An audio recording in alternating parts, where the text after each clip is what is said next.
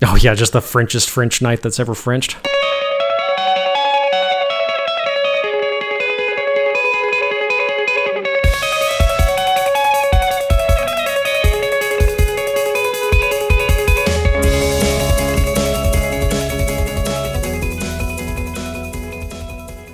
Hello and welcome to Dice Like Ice, episode number 22. I'm your host, Tony Acton, and with me, as always, the Ravner to my Eisenhorn, Andrew Mitchell. Hey, I know that one. Yeah. I've read some of those books. Only some of them. Yeah, I haven't read Ravner yet, although he does show up in Eisenhorn, so I always know the character. They get better. That's what I hear. The first one's not super great. Not to immediately go into our love for the 40K Badcast, but if I remember correctly, Campbell described Ravner as Incel Professor X. Yeah, I mean, he's not that far off. Yeah. So, the first book is weirdly horny, but then they get better. I mean, okay, well, can you blame him? The man's stuck in a fucking chair. Yeah, being entombed in a floating wheelchair would probably be pretty bad, although from what I gather, he's a super powerful psyker and can, wear other people as gloves, essentially. So, he could probably get it on if he really wanted to. It would be weird, but, better than not. Yeah. But, yeah. But what's not weird is being sponsored by our normal sponsors, Tony. Oh, yeah? What are those sponsors? By Grip. That was a really, really smooth segue. It was. I tried to stall as much as I could as I scrambled to get my fucking finger under this shitty pull tab. Well, that's why I was, I had that long pause when I was like, oh, I'm speaking of, because I was like, oh shit, he probably doesn't have his beer ready. No, I did. As soon as you said, speaking of, I grabbed it. But the fucking pull tab on it was so flush against the top of the can, I was struggling trying to get in there. What you drinking, Andrew? All right, well, I got a goofy one for the season, because that's what I tend to do these days. So from Jekyll Brewing out of Alpharetta, Georgia, we have Redneck Christmas Stout. God damn it, Andrew. It is it's a lot. It's a chocolate coffee peppermint stout, and I will go ahead and say, all those together don't really do that great. It sort of tastes like peppermint, and that's about it. And the tagline, beer like it ought to be. This beer is an homage to those early holiday mornings. An imperial stout brewed with coffee, chocolate, and peppermint makes this perfect beer for the holidays, especially with Uncle Eddie around. With Uncle Eddie, yeah, all right. Yeah, got to get that Christmas Vacation. Yeah, seriously. It's about time to watch that again. It is that 5th time of of December year. As we record. So pretty soon for Christmas stuff. What's your ABV on that guy? Oh, it's nothing special. What is it? I say as I can't find it. Actually, it's a little special. It's an 8%er. I thought it was 6. Christ. I was trying to figure out how long I had before you went off the rails in this episode. 8%, not very. Mm-hmm. Yeah, it's once I get a 9.5 and higher, that's when I start meandering. Yeah, fair. How about you? What do you got going on today? I can't remember if this one is a repeat or not. If it is, it's a repeat from way back when. It is Rogue Brewing's Dead Guy Ale. I believe that is a repeat. See, I thought so, but, deal with it. Dead Guy Ale is a Malbock-style ale with a robust malt profile and a sweetness balanced by the liberal use of bitter and hops, with its flavors of bitter, malt, and toffee. Yeah, so it's just a casual, what is this, 6.8, so not too bad, but I think, was this the beer that was skunked for me that day? No, that was a Creature Comfort brew. That was the... No, that was it was Orpheus Brewing. Was it Orpheus? I don't know. It was a silver can. It's scarred into my memory because it was so bad. That's Orpheus because most of their cans are silver. Yeah, Dead Guy Ale's really good though. Yeah, that's a solid all-arounder for sure. Also, you gotta love the little artwork on it. That's how I pick beer, is by the fucking artwork on it. That's half the way I pick beer these days, and the rest is just how many flavors I can cram into it to make it where I can hear Tony's eyes rolling. Yeah, no, my eyes were in the back of my head firmly from this one, brother. Well, it's okay. You win on this one. This is not a particularly good beer. It doesn't really taste very much like chocolate or coffee. It barely tastes like peppermint. It's a beer. It's a stout. I can taste that it's a stout. Yeah, well, at least there's that, I guess. Yeah, I'm not recoiling when I take a sip, but I'm not going to buy it again. very solid 4 out of 10 on this one. It's not great. That's kind of disappointing, but you know. Yeah. How does it rate compared to the terrible, terrible, awful joke beer I got us that time? Oh no, that one was better. Oof, that's saying something. I mean, I liked the terrible joke beer. It was on the verge of being too much for the silly bullshit I tend to drink, but it was at least like flavorful and good. This is just kind of sort of peppermint, and that's about it. Oh, all right. Well, Andrew, it's actually only been 2 weeks for one since we recorded. We're actually possibly getting a time frame going in, a year in. Oh no, something's going to go horrible for one of us. We can't do more than 2 episodes in a consecutive bi-weekly order. Fair. So this time, what have you been working on? Okay, hobby progress. Pretty good bit. Only a couple of purchases, which you were there for one of. I was. So we'll just... I guess technically that's my purchase. Yeah, slipped you $100 so you could go pick it up for me. But, yeah, no, it was my money. It counts. Fair. But anyway, we'll start off. So I'm building through some of the backlog of the small things I picked up. So I built Azrock the Annihilator, the Warhammer Plus. Man, my brain just short-circuited on that name. The Warhammer Plus Year 2 model, the Chaos Terminator guy. Zerfor, Zukor, Zuko, something like that. Did you have a fucking stroke? No, his name's like Zufor or Zerkor or something. It's Azrak the Annihilator. I already said it. Wait, I thought the Terminator guy? Yeah. No. Yes. Who the fuck is Zufor? Great question. You're the one channeling spirits of dead crazy people over there. Zufor. The Butcher of Rex. He might be the Forge that's World. An awful fucking model. Yeah, that's the Forge World guy. Yeah. What the fuck happened? Oh, man, it's too bad you're never allowed on the pull quote, because that would be a great one. Zubo, Zufo, Zuflar, Vufa. Oh, yeah, apparently there's 6.8 that I've taken 3 sips of is hitting me, I guess. Oh, yeah, it's like a brick. Fuck. Got him built and primed, nothing special. Haven't started on him yet. I never heard you say a name. I thought you said you couldn't remember his name. Nope. Yep. Starting off strong. Oof, not my finest moment, guys. And after that, one that's a little easier to pronounce, I built the Golf Rocker. No name on him as far as I'm aware. But the Jeff Wrecker? Yeah, the Jeff Wrecker. Really fun little model. He's going to be one I could probably just paint in one sitting. It's going to be a really, really cool model to do. He'll sit proudly on my desk beside my Noise Marine. Main thing is, do I just paint him like a golf rocker, just with like the standard black and, checkered dags type stuff on like his guitar belt? Or do I do some kind of rock star thing like I did with my Noise Marine? Because the Noise Marine I did kind of like... Ziggy Stardust, David Bowie type stuff. So what do I do with the golf rocker if I do something with him? I feel like you got to go over the top with him. Like how over the top we talking? We thinking like glam rock? We thinking like death metal? I feel like it's got to be, corpse paint would be fun on it. Because I kind of had the thought of, like painting a skull on his face. That could be kind of fun. Well, you could almost go the whole ghost style. Oh, yeah, that's true. Doesn't quite have the aesthetic, though. Not really a Pope hat on him. He doesn't have a Pope hat. He's definitely not facial school, but I kind of hate that he has the Axl Rose hat because it just kind of, or Slash hat from Guns N' Roses, because it just kind of, sets him into that. Because, the hat is the look, is the problem. He doesn't have any funky colors or anything he wears. It's just no patterns. Yeah. So, I don't know. I'll figure it out. You could always green sculpt him the Ian Scott from Poison Fist beard. Yeah, that is something I could do. Please don't do that. I don't know. I'll probably browse around and see what other people have done. See if maybe there's some fun inspiration to be had. But otherwise, I'm pretty happy with just painting him like a standard golf rocker, just because it's a fun, goofy model.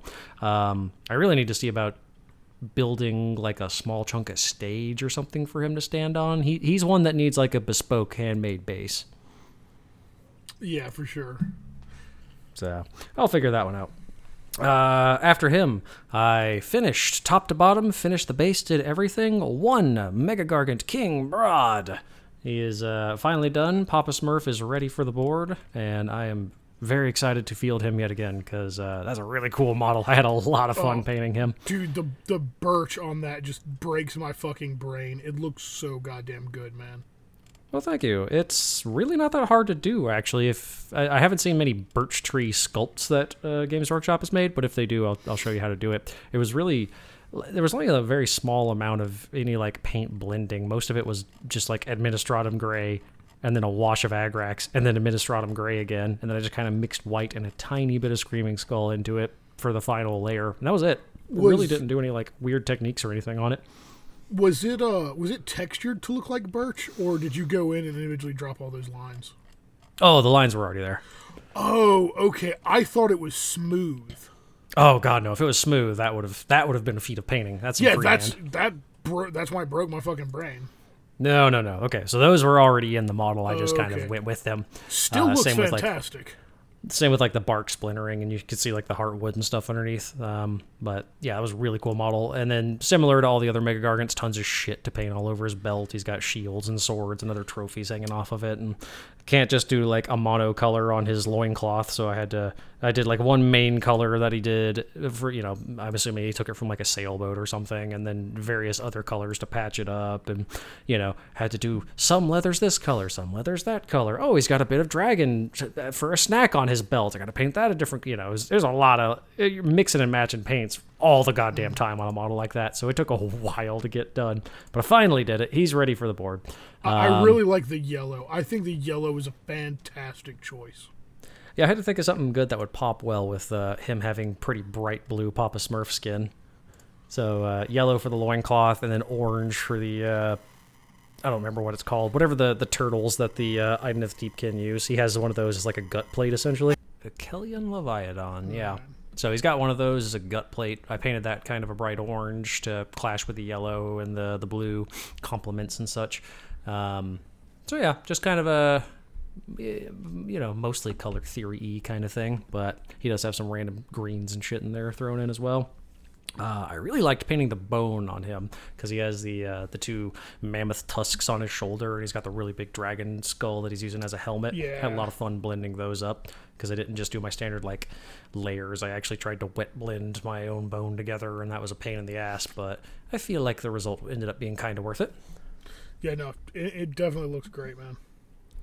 And if you want to check those out, they're on my Instagram at the Brush Goblin. Ooh, self-promotion. Is also the last post I've made in ages. I've been very bad about posting things for a while, so I need to get back on that. Ooh, I found a good goth rocker. Oh, yeah? He's punk. He's wearing denim. Ooh. Oh, God, I've never tried to paint denim. Yeah. All right, I'll link it over to you. Awesome. That's actually a pretty sick denim recipe, too. That's not bad at all. Yeah, so I'll definitely look into the possibility of having a punk denim goth rocker. Yeah, there you go.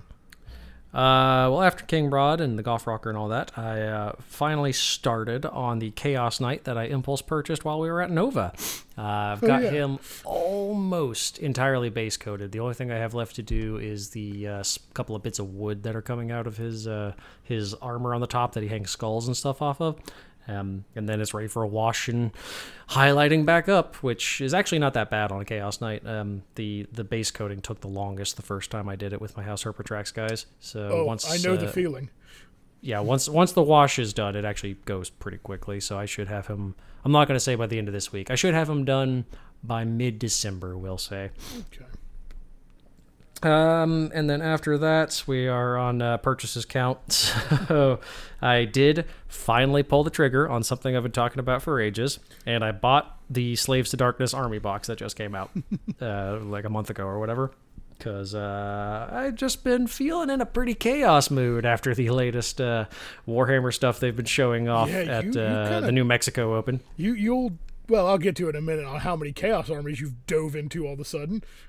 Yeah, I've been feeling some spiky boys, so that's not arrived yet. I purchased that a couple of days ago, so it should be here tomorrow or Wednesday, so within a day or two. The thing that I do currently have that I have bought and built is Chaos Space Marine Combat Patrol. So for listeners keeping track, that is not one, not two, but 3 different Chaos armies for technically 2.5 different game systems that Andrew has started on in the past week and a half.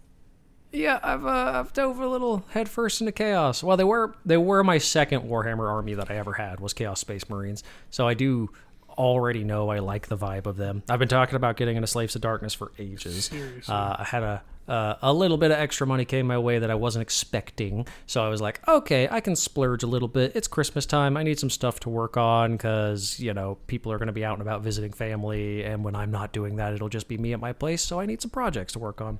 So I bought and built the Chaos Space Marine Combat Patrol with the idea that they're probably going to become Iron Warriors because I like the aesthetic a lot, and they'll tie in very well with something that was recently revealed. Yeah. So, yeah, I'm all about the spiky boys these days, but that doesn't mean I don't still care about my greenskins. They're still pretty top bracket as well. Your first love. Yep. And then Chaos are my second love. And then after that is nothing. I am done. That is my list. What did you get done, Tony? You had a pretty solid hobby progress from the stuff I saw. Yeah, just a bit. So first thing was the Sunday after we recorded, I completely finished my 2,000 point night list. So I got all my details on. The only thing that I might do is add some transfers to them. But I'm always hesitant with transfers because that makes me feel like the model is done. And I know there's a lot more I can do to those guys still. Yeah, I have about 20 things on the backlog I keep saying I'll do transfers on and haven't done yet, so one day I'll bite the bullet and actually do it, but today is not that day. Exactly. So I got those finished up, all based, all ready to go, because there was a tournament at our local shop this past Saturday that I was going to take knights to. So I'd been practicing and everything with those, made sure to get them built, tabletop ready, all that. The guard box came out, so I got that on... Wednesday of this past week. Liked it so much on Saturday, I bought a second one. So you're not allowed to make fun of me for double dipping into Chaos? No, I'm not. But here's the thing. I got a really good deal on the first one, and I got a good deal on the second one. And since I'm selling the second codex and cards and had a little bit of store credit left, it's basically like I'm getting 2 boxes for the price of one of those boxes. Yeah, I didn't do that. Yeah, see, it ended up costing me about, I think, $230 out of pocket for both of them. Okay. It's not bad. And out of those boxes, I have built one of the command squads, both of the sentinels, one pair of the weapons teams. So I've still got one command squad and 40 infantry to build out of that box, but I want to get a list together before I get a whole hog into the infantry. I also got 2 boxes of Ogryns and got those guys fully built up and set and ready. I broke Just like the standard ones or the ones with the slab shields? Bullgryns. I went with slab shields and mauls on 5 of them and then built another as a bodyguard because if you put a bodyguard in a command squad as one of the regimental advisors in it, then every shot against it until the Ogryn is dead goes against its toughness 5, 4 up save, and 4 up invulnerable save, and 6 wounds. So he can potentially tank, a volcano cannon if all goes well. Yeah, and the other fun thing that I learned today was the Cadian command squads. It's just 5 guys, but it has the character keyword, so it also benefits from Look Out, Sir. Oh, nice. So I was like, man, how am I going to keep these command squads alive? Oh, fuck. Look out, sir. That's how. Just surround them with more bodies. Just surround them with meat. Mm-hmm. And then I can put a line of the Bullgryns in front of it, and Bullgryns will give a -1 to wound against things behind it as they're having to shoot past the Ogryns. Well, that's cool. Yeah. There's a lot of cool stratagems in that book. I hope they can eventually release more Ogryn-centric stuff because they only have 2 kits in the whole army, right? There's technically 3 builds for them. Well, they have the normal guys, Yeah. the Ogryn slab shield dudes, and then Nork Deadog or whatever his name is. And then you've also got there's a couple of variants you can build. You can build the normal Ogryns that just have the Ripper guns and tank tops, and then there's the tank tops and the shields that give 4 up invuln saves, and those guys can have either mauls or grenade launchers, and then you can build them as the 4 up normal save, 4 up invulnerable save with clubs or grenade launchers, and those are the dudes that have the big heavy armor with the tank track links on them. Okay. Which I built them as those, but I kept the shields off and have them because the shields can pop in and out, so I can change them to whichever shield type I need. Oh, nice. So Yeah, I have that armor unlocked in Darktide now, and it's great. yeah, and it looks cool as shit. Oh, yeah. Definitely would be hitting himself in the nuts with that tank tread all the time, though. Yeah, they're mostly muscle. They'll be all right. Even their balls have muscles. There it is. There's our pull quote. Sure. Nothing will top last week's pull quote. That was my favorite. That was a good one. Where it's it's just sometimes you play a game called Secret Hitler and you say things that are very bad out of context. Let's see, and then I also built the entire Navy Breacher Squad kill team. Oh, those are so fucking cool. They're really fucking cool. I got one test scheme dude fully painted in the Segmentum. I think it was Segmentum. Oh my god, it's whatever one the Sabbat worlds are in. It starts with a P, Pacificus or something like that. But it's green and white instead of the normal blue and white you see. Oh, okay. So that's the paint scheme I did on those guys. I've got one fully painted, and then the other half of them are partially painted. I got my Kroot kill team totally painted, based, and done as well, so they're ready for kill team or Ash Waste Necromunda. Nice. Yep. I bought a Hydra on Black Friday, and I bought it, built it, and primed it all in one sitting. Did that one have the super irritating tank treads, or are you just used to building them at this point? So everyone complains about the tank treads, but I think it's just because I've built like 40 fucking tanks that they don't bother me anymore. I just cut them all out and just kind of know where they go at this point. Well, once they get started on the actual like tank, they just kind of like slot in, right? Yeah, they just drop right in. It's not nearly as bad as the old kits, because the old kits, each link was fucking individual. The longest pieces were 3. Yeah, because the brief time that I had a Genestealer Colts army, I had a Leman Russ that I built, and it was like 3 or 4 pieces that were 4 or 5 links long, and then like the corners were individual links that you had to put in. Yeah, that's what the normal Leman Russ is now. Okay, so I guess as long as you don't lose those links, it's really not that bad. I didn't have too much difficulty with it. Yeah, exactly. And since purchases count, I also purchased a Golf Rocker. He is in the mail still. Ah. Oh, and I got my birth month issue of White Dwarf, and it is the wildest shit you'll ever see. I think we talked about it on the last one, but yeah, the super derpy guy on the cover. But I actually got it in and got to look through it. Oh, okay. Yeah. So what's in that one that's worth reading? So there's a really cool article on painting faces by John Blanche.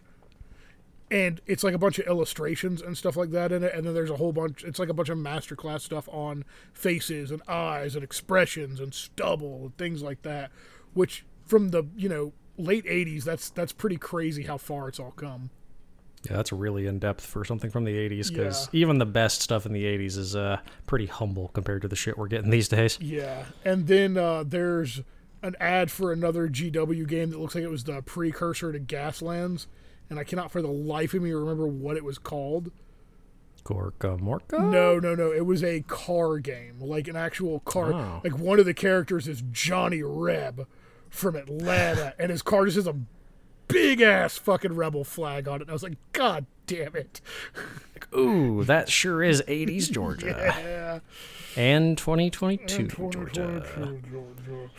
We're still a little backwards. Yeah. There was also an ad for Steve Jackson's new game, Fist Role Playing, which was the thing you could call in, and like you played a D&D adventure over the phone. Oh yeah, and it only cost you 99 cents a minute. Yeah. Oh man, there was just some just weird shit like that, and a lot of ads for things. But yeah, I think that was all my hobby progress. Yeah, both of us got a pretty solid bit for it only being 2 weeks. Yeah. Let's see. Oh no, that's not true. I built a fucking Kazarkin squad. Yeah, that's kind of a big one. Yeah, those guys are fiddly as fuck. Yeah, I get that impression from a lot of the New Guard guys. Well, the thing about the Kazarkin, their helmets and faces are 2 fucking pieces. Why? Why not? Why on earth? Just that's really annoying. Because you can so like the helmet is there, and then you put in the fucking face piece. So it could be like the mask with the visor down. It could be the mask with the visor up. It could be the visor down with the mask hanging off to the side. It could fucking be an open face. It could be a dude with a cigar. It could be a this. It could be a that. It's like mother. Which is really cool. But that's something they absolutely would have done as just a separate sprue of heads, which, you know, plastic saving costs and all that. But, God, that sounds really frustrating. Oh, it was. I don't know if I mentioned it on the last episode. I did buy a set of the GW Hobby clippers. You did, okay. Yeah. So I've used those a lot now, and I fucking love them. They're still just as sharp as when I got them, and I've cut a lot of fucking sprue and a lot of chunky sprue.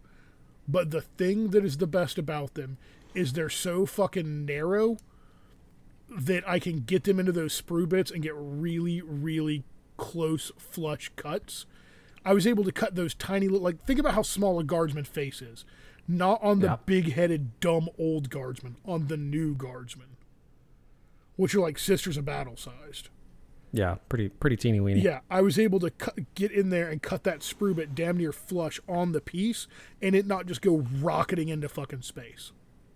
After you talked about the new tools and stuff, I spent a little bit on YouTube just seeing people's reviews, and with the clippers specifically, it seems to be pretty mixed, honestly. So I don't know, maybe it's a personal preference thing, but it sounds like you enjoy them, so that's a pretty good purchase then. Yeah, no, I'm very happy with the clippers.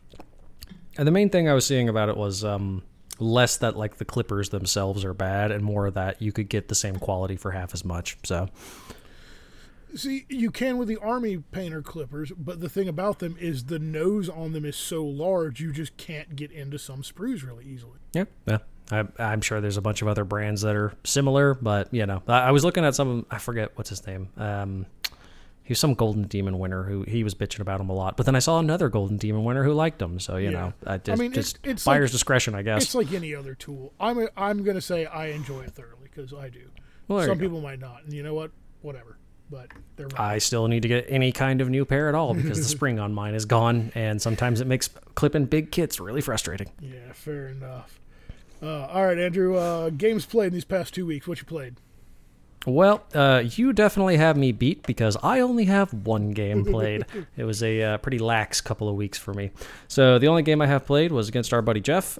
We did a game of Blood Bowl last Friday, which was kind of an impromptu game night since we typically go on Wednesdays, but, you know, it was just an interesting week for some of us.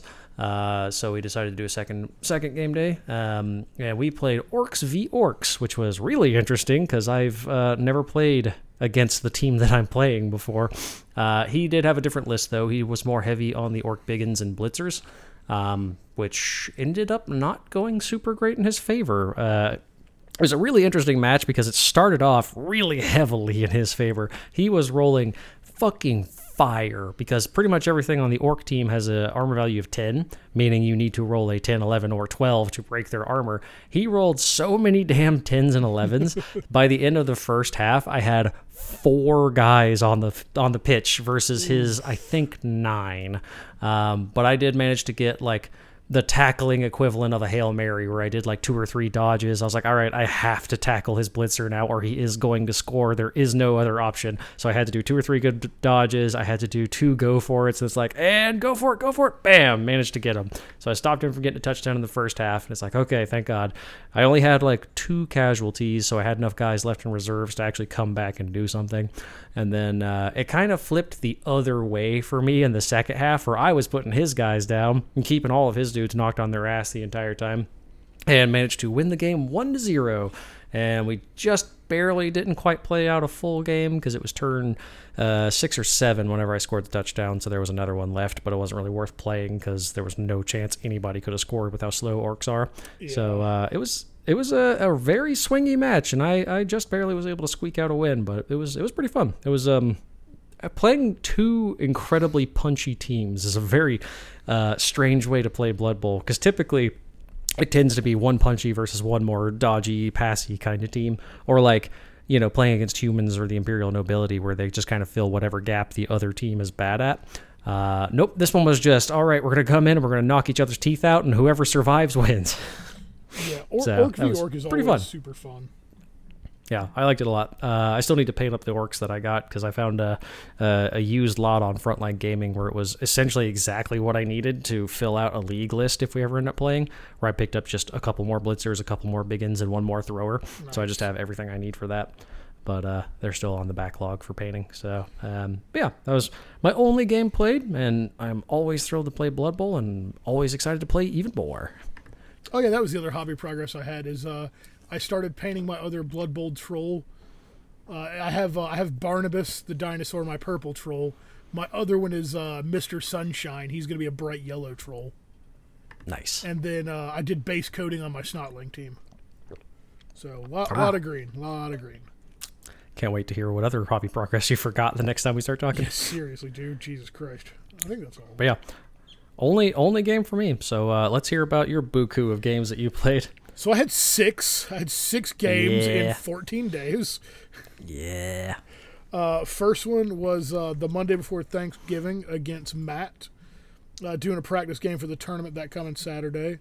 So I ran my knights into his Dark Angel list. It was actually we played, what is it, Corruption or something like that. It's one of the new missions. But it was a very, very close game.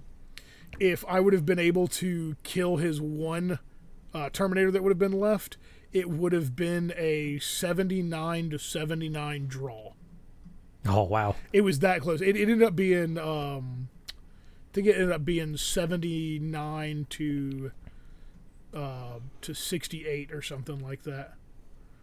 But if I would have been able to kill that guy, it would have been a draw, which is impressive in 40K, and a high point draw at that. Yeah. Because normally if you draw, it's like 50 or less because neither of you are playing great or just something went wacky with the objectives. Exactly. The next game I played against Bobby, and it was at Phil's new place. We got to play in the Radon Cafe. That was pretty cool. He's got a lot of space down there. So much terrain, Warhammer stuff. I love it. Yeah, the pictures of his shelves. Just that man is a 3D printing machine. Yeah, he is. But I played my knights into her Tyranid list, and on paper, it was a really, really favorable matchup for me. Because her stuff was mostly a lot of low-strength shooting that was meant to just cover down hordes, and then medium to strong monsters meant to rip into things. Whereas mine was hyper-lethal shooting and close combat on really tough things. And the objectives were in the middle of the field. So it was, we're going to have to close. So on paper, my list should have just walked through hers. In practice, if you don't roll above a 3, you can't win at Warhammer. That does tend to help, yeah. It was fucking wild, dude. Like, I had 2 Armigers fighting a Tyrannofex with 3 wounds left for 3 close combat phases before I killed it. And the shit part was, every one of my attacks did 3 damage, and they were swinging 6 times each. I was hitting on 3s, rolling 12 dice between the 2 of them. I'd hit like 3 times. Wounding on 3s, I'd wound like once, and she'd always roll a fucking 6 for the save. Jeez. Oh my god. The one... I lost that game hard, by the way. But the one saving grace was the fact that Old One-Eye charged into my Knight Gallant, did like 16 wounds to it. My Knight Gallant promptly picked it up, did 28 wounds to it with its fucking Thunder Fist, and then threw it into another Tyranid for 3 more mortal wounds. Just coming in with the suplex from the corner over there, man. Old One-Eye literally got squashed like the buggy is. Hell yeah. But it was still a fun game. I was trying my best not to get salty in it, and I could tell I was a little bit just because, you know, sometimes no matter what happens, if just nothing goes your way, you get a little salty. Dice will be dice sometimes, and it's a few things more frustrating than going, tactically I'm playing well, but the dice refuse to acknowledge that. But Bobby did play really well. Unfortunately, she wasn't able to make it to the tournament. She got sick, which is a shame because I really wanted a rematch. Well, there's always next time. Yeah, so the Friday before the tournament, I wanted to get one more practice game in. At this point, I've played like, I want to say 10 or 11 games with my Knights. I had my strategy down. I knew my list inside and out. I was ready for the tournament with it. So Friday, I decided to switch to guard and do a guard list for the tournament and throw away the 2.5 months of strategy and prepping I've been doing because tanks trundle down the battlefield and cannons go boom. It only took, one person going, Yeah. hey, you're not playing guard? And Yeah. you're going, you know what, I should play guard. It took the tournament organizer, Leo. He's like, oh, you're not doing your guard? I thought you were a guard guy with the new decks. I'm like, fuck it, you're right. I'm going to do guard. I know it's Thursday night, but I can build a list real quick. So I built a list that was 12 tanks and had a fucking blast with it against Matt. That was a decently close game as well. But, it's like anything else. Once Chain Fists get into combat with tanks, they kind of crumble. Yeah, that was the one you were playing when I was doing Blood Bowl. Yeah, but we laughed our asses off through that one. There was, a couple of battle cannon hits that just removed chunks of dudes from the board. Damn, Plasma Tank did some work. Manicore sucks buttholes now, which is kind of disappointing. But, we had fun. I understand why people love a 2-up armor save that ignores Rend 1, because holy shit. Holy shit, that makes a tank hard to kill. That makes anything hard to kill. Yeah, it does. So Saturday rolled around, literally like fucking 9 hours after I left a game with Matt, I had my models back on the table at a fucking 3-round, 12-hour tournament because I'm stupid, make poor life choices. I'm not going to disagree. Yeah, no, neither will I. So first round of the tournament, I had the guard army again, and I played against Patrick, who is a remarkably good painter. Like, his shit's amazing. He does commission painting as well. And he played at Nova. He didn't go up there with us, but we ran into him at Nova. We didn't know he was going to be there. And he plays at some of the other bigger tournaments he bounces around to, and generally does, middle of the pack or higher. At Nova, he was on the fucking stream at one point, though. Lost hard on it, but he was on stream. Hey, So that was pretty cool. That's a fun little minor moment of celebrity. Yeah. I was on the Games Workshop stream. Right? He was playing a Tyrannid list that was hyper fast and hyper lethal. I lost that game 78 to fucking 34 just because on turn 1 I moved my tanks as far forward as they could just to get a couple of shots off. And then on his turn 1, everything of mine was engaged in close combat with his. My dice were so bad that him and I were laughing every time I rolled because in my shooting phase, I couldn't kill anything. In my close combat phase, I was running over Tyranids like I had power fists. See, I was gonna make the joke where correct me if I'm wrong, but you don't want your tanks in melee, right? Apparently, I do because my tanks were Apparently you whipping do. ass in melee. Like, it hit 6s to hit, 4s to wound, and I was just running dudes over. And then when my tanks would die, I had a stratagem called Final Salute that allowed them to shoot their turret weapons, and you can fire a turret weapon at something outside of melee. So he would kill my stuff in melee after I'd run over some bugs, and I would just unleash a blast full bore and wipe something else out. But in my own shooting phases, I couldn't hit shit. So you had to have tank suicide bombers essentially. Yeah. But Patrick's a great opponent. Him and I, we just fucking laughed that whole damn game, just because dumb shit was happening. I had one demolisher one battle tank. It rolled up, battle cannoned away a squad of Hormagaunts, charged and killed a squad of Rippers. Then it got exploded by a Hive Tyrant, and with its final salute, fired a battle cannon and killed an entire squad of Zoanthropes. Jeez. I was like, yeah, that guy got his fucking points back. Don't Zoanthropes have a 4-up invuln? Yeah, but it doesn't matter when they get hit with 9 strength 8 damage 3 shots. Yep, fair enough. So, yeah, he rolled like max hits every time he fired. He was the one good tank I had. Yeah. So lost that game. Then went into my second game against Benny's Demons, which are, surprise, a hyper-fast, hyper-lethal, close combat army. So, second verse, same as the first. He scored 98, and I scored 33. Oh. Well, there's a demon secondary that, you get 4 points if you can just spoil a table quarter, and I just couldn't do anything to stop it. When his front line consisted of Bloodthirster, Scarbrand, and Be'lakor. There's just, as far as I'm aware, not much to do about that in general. No, there's not. I did deal 6 wounds to Scarbrand in close combat with a tank, so that was kind of cool. That's gotta really wound the pride of one of like the best melee combatants in the game. Well, because Skarbrand makes you better at melee when you're in his aura, What? friend or enemy. Oh wow. He gives you an extra attack. And I had Just like an aura of rage just an type aura thing. of rage. And I had a stratagem where 6s to wound were mortal wounds. And I issued the order charge where on my charge I roll some dice and on like 5s were mortals. So I just fucking ran into him. Clicked him in the shins for like 6 wounds. Slammed his knee on the You're corner. right. Fuck, and then smashes his tank in half. Sharp. Yeah, it hurts so bad. I did that charge because he had one flesh hound that I could not kill. I shot it with an entire Lehman Russ, so a full bore battle cannon and 3 heavy bolters, and could not kill this fucking flesh hound. He passed like 9 fucking 4-up saves on it. And then it ran to get another objective. And so I charged that tank over there hoping Skarbrand would kill it, and I could either final salute it and destroy that, or blow up when he killed me and deal the mortal wounds to kill it. But somehow Skarbrand didn't kill that fucking tank in close combat, so the Fleshhound was able to get away. So I lost that secondary point. Womp womp. Yeah, whatever. It was fun. It was another one of those laughable moment sort of games.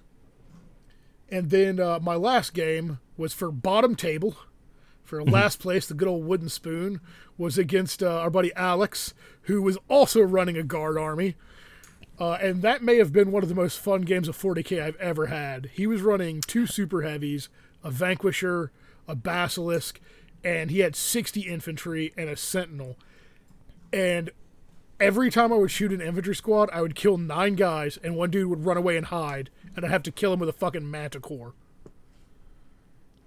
He had a Sentinel charge into close combat and lock up 2 of my fucking tanks for like 3 turns before I was able to kill it. He fired a Death Strike missile that landed on a Punisher that killed the Punisher that killed his super heavy. So it was just one of those shenanigan games. And I think that one ended like 65-58. So it was a really close, fun fucking game. Yeah, this was the one that I swung. Yeah, by that was the what shop you to saw watch. by. And you saw Alex and I were just fucking cackling in that goddamn game. Yeah, I watched maybe half of that match, and that was looked like you guys were having a ball the whole Oh, yeah. time because you both went pretty heavy, like heavy metal parking lot lists where it was just nothing but tanks for the entire goddamn board essentially. Yeah, because that's it. everyone else was, playing to win at that point, and him and I were like, "Buck it, we're the bottom table. Let's have fun." Because At that point, you're just there to play with your toys and actually have a good time. because the 2 guys next to us, Patrick and James, were playing for first, which I think Patrick ended up winning, but I'm not positive.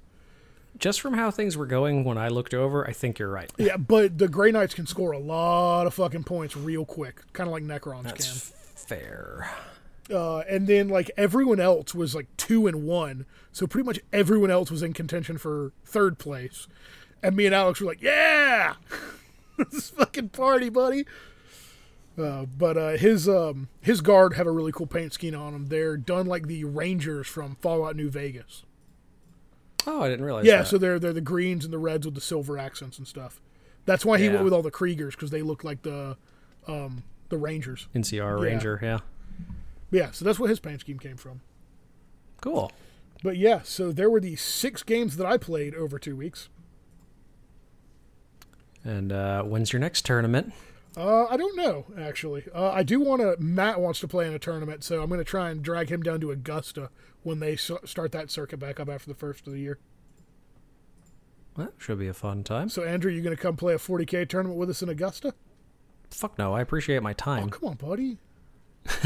I like 40k, but that many games back to back just turns my brain into mush. Oh, my God, dude. I was a useless sack of shit on Sunday. Exactly. Playing fucking 4 games of 40K in 24 hours. I don't know how Dr. Chris does it. Better than we do. Yeah, he's also done it a lot more than I have. Maybe he's kind of like, built up a callus. He probably also, ate food during that time and didn't pound alcohol like I did and, fucking drank water. Yeah, water's pretty important. Basically, Yeah, all we've talked those about that things we before. talk about in, like, the preparing for tournaments, I did none of those things. Except You didn't go deodorant. and get Red Bull? No, I did not get Red Bull. We went to Locos because we could have beer at Locos. Oh, God, Locos is always disappointing. Oh, see, it's it's not bad. You got to get the right stuff, man. Yeah, I've never had a good anything from Locos. You know, maybe you should play in a tournament with us and go over there. It was me, Matt, and Ben. It could be that you were so scatterbrained from doing a tournament that anything tasted good. Yeah, okay, that's valid. You might be right, but fuck you. Yeah, you might be right, but I like Locos, motherfucker. Fair enough. The beer is important. For those of you who don't know, Locos is a local Athens restaurant. There's like 4 or 5 of them in Athens. It's kind of like a pub sort of it's a thing. sports bar, pub, restaurant thing. It's Yeah. like a Beef Every time O'Brady's, but doesn't fucking suck. Every time I've gotten a burger there, it's been soggy. Oh, yeah, don't get a burger. Get the wings. Yeah. Or a you're Reuben. eating at The Reuben's good. But if you're eating at a sports bar, like, burger is the thing you get. Or wings. Or wings.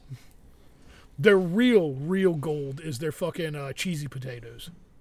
Okay. Anytime me and Dr. Chris play at Dragon Star, we go over and grab some pints and a big-ass plate of cheesy potatoes.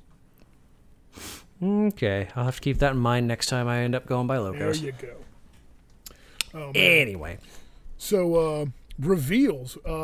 As astute listeners will realize, our last episode was recorded on the night they did the GW Online preview. Yeah, we stayed up and watched it as soon as we were done recording. We thought about, we mulled over the idea of doing a live reaction recording, but that would have been really boring for you, so we didn't. Yeah, if you could, like, pull up that stream and rewatch it, I guess maybe it wouldn't have been, but I don't know if you can do that. Yeah, well, there's a lot of pauses and us going like, okay, that looks nice, I guess. And then just, nothing until the next thing came up. Yeah. All right. But there was some good stuff for sure. Yeah, for sure. What do you want to grab off of it, Andrew? There's one thing that I know that you want that I will let you have 100%. Okay, well, I guess I'll go ahead and start off with the really big one. So, like, I don't know, go ahead and get ready to turn down my fucking volume on the editing, but we're getting a fucking Gits Battle Tome! Finally! A fucking update to my favorite dumb little army. It's only taken them most of 4 years to give me a fresh Battle Tome. Hey. Yes, I understand your pain, Tony. You play Imperial Guard. I And get it. Skaven. Yeah, I understand. But my army has been bad since I started playing them. So I'm excited to maybe actually be kind of good for like 3 months until they release newer battle tomes, which completely start stomping them. Hey, but whatever. They may have been bad, but they've always been fun. Most of the time, yeah. They've almost always been fun. Almost always been fun. 80% of the time, they've almost always been fun. I want them to be back to the point where when I first started, because I got them relatively recently after their first Battle Tome came out. I want them to get back to that point where, yeah, I'm going to lose, but it's going to be really goofy and silly the whole time. It kind of stopped being that by the end of by the end of second edition and third edition. I barely play them, but new Battle Tome. Now I will. As well as the Battle Tome tease, they had a couple of other Gits things. So I will start off by saying these are really good models, but they don't feel super Gitsy to me. And that are the new Snarlfang Wolf Riders that they showed. Really good models, but I don't know. They just kind of feel like your standard, like, Tolkien goblins kind of stuff. They don't really feel very, It seems like it would have Gloomspite. been more at home in the Auric Worklands book. Yeah, exactly. Like a good fast attack for, I don't know, like Iron Jaws or something to take as a hard hitting quick thing that dies very quickly, like a good glass cannon unit. And then by the time they've dealt with those, that's when the big orcs get there. But fucking beautiful, beautiful goddamn models. Fantastic minis, but there's not a mushroom to be had on them, so they're not Gits. They don't have like the madcap energy that a proper Gloomspite model is supposed to have. Yeah, There's really not a single mushroom on any of those. Yeah, but otherwise, like solid 9 out of 10. Really good sculpts. Excellent models. I will be getting some. They need a mushroom. Gotta have a mushroom. But something that does actually have mushrooms, the Warhammer Underworld's Gnarlwood group, Greencrax Loon Court. That's a Gitsy fucking name. It's so cool. These are hilarious. So fucking cool.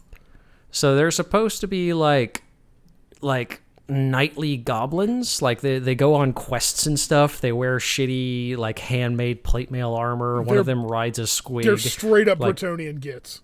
Yeah, they're Git Bretonians. Like, they have knight helmets and stuff. And these are proper Gitsy models. There are mushrooms. They are madcap. They're very silly and whimsical, and I love them so much, and I will be buying them the minute they are launched. Yeah, Andrew, I don't think GW could have made a warband that appeals to both of us as much as this does.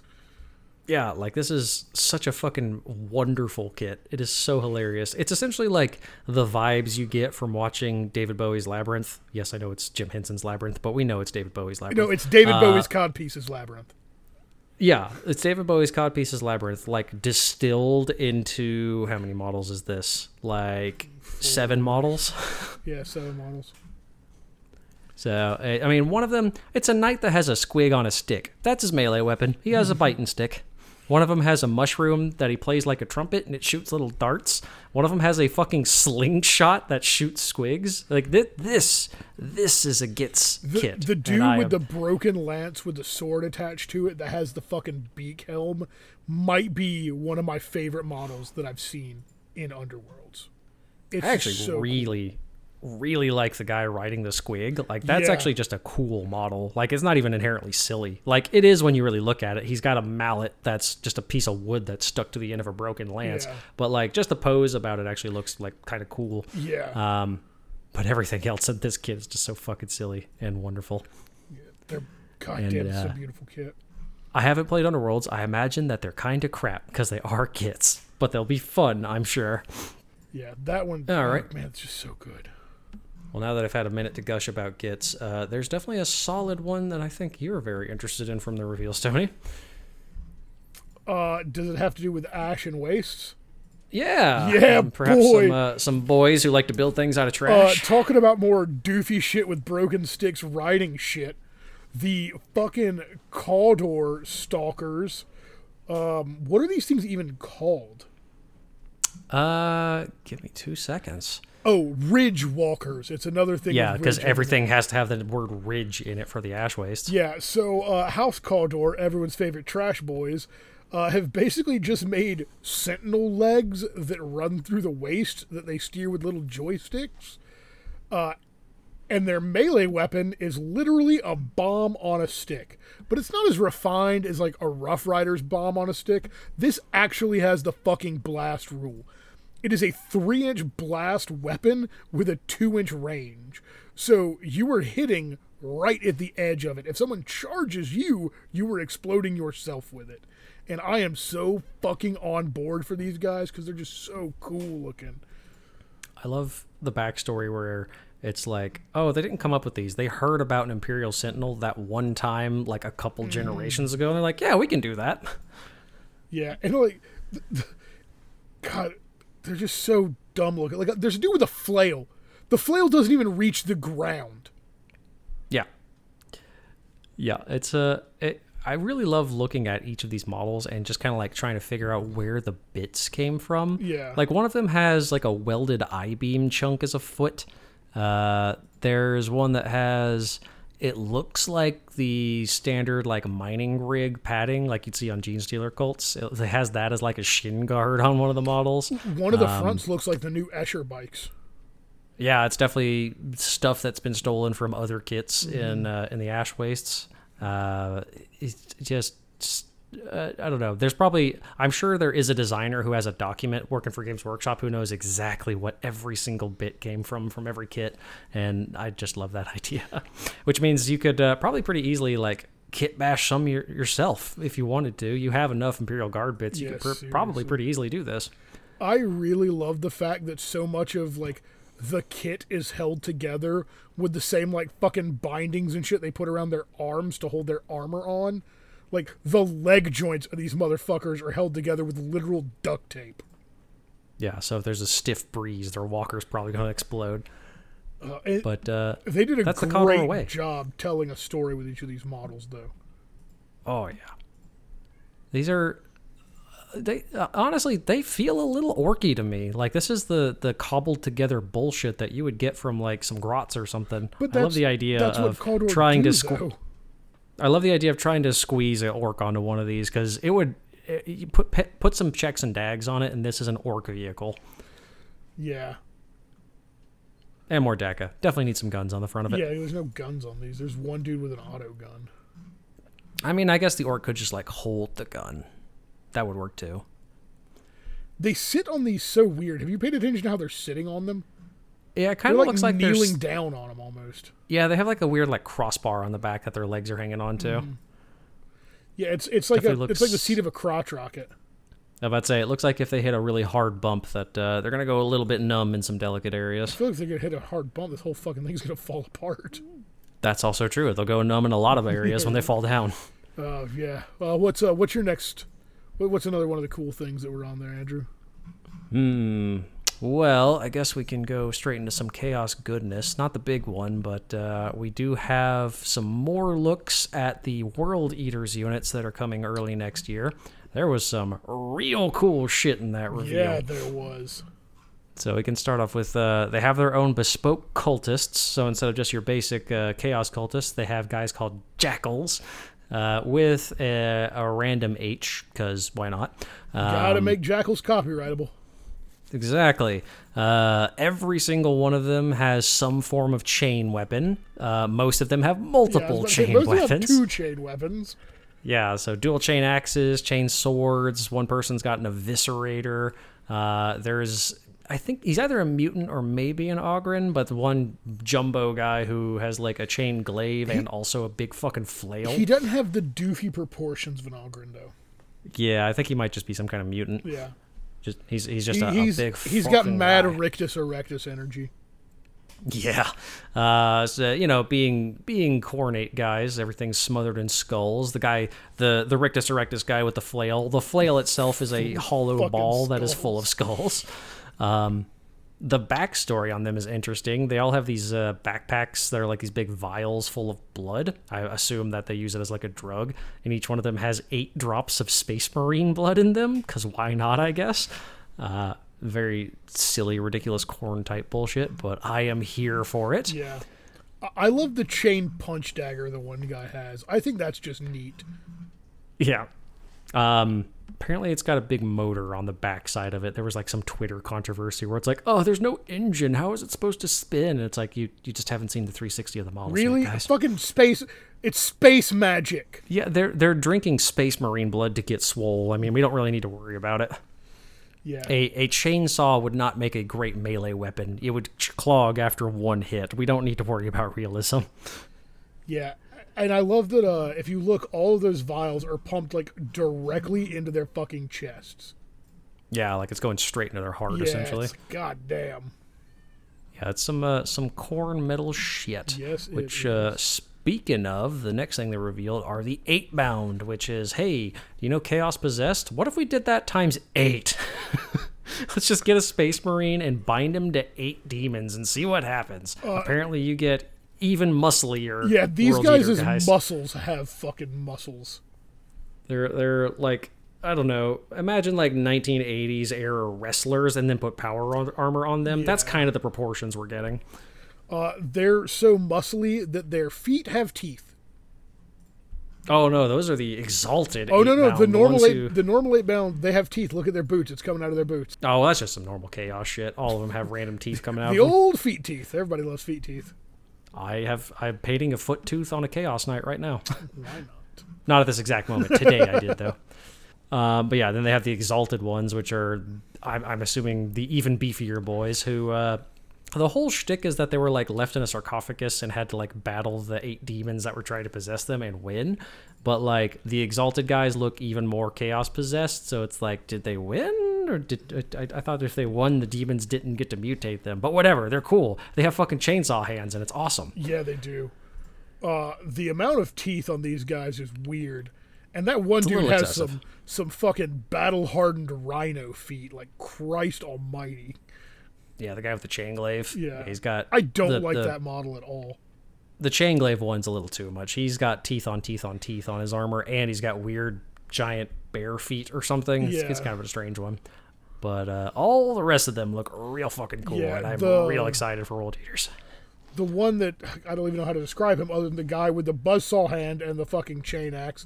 Not the guy with the chainsaw hand of the chain axe, but the buzzsaw hand of the chain axe. Yeah, he's got the circular saw on his hand. That's a goddamn awesome model.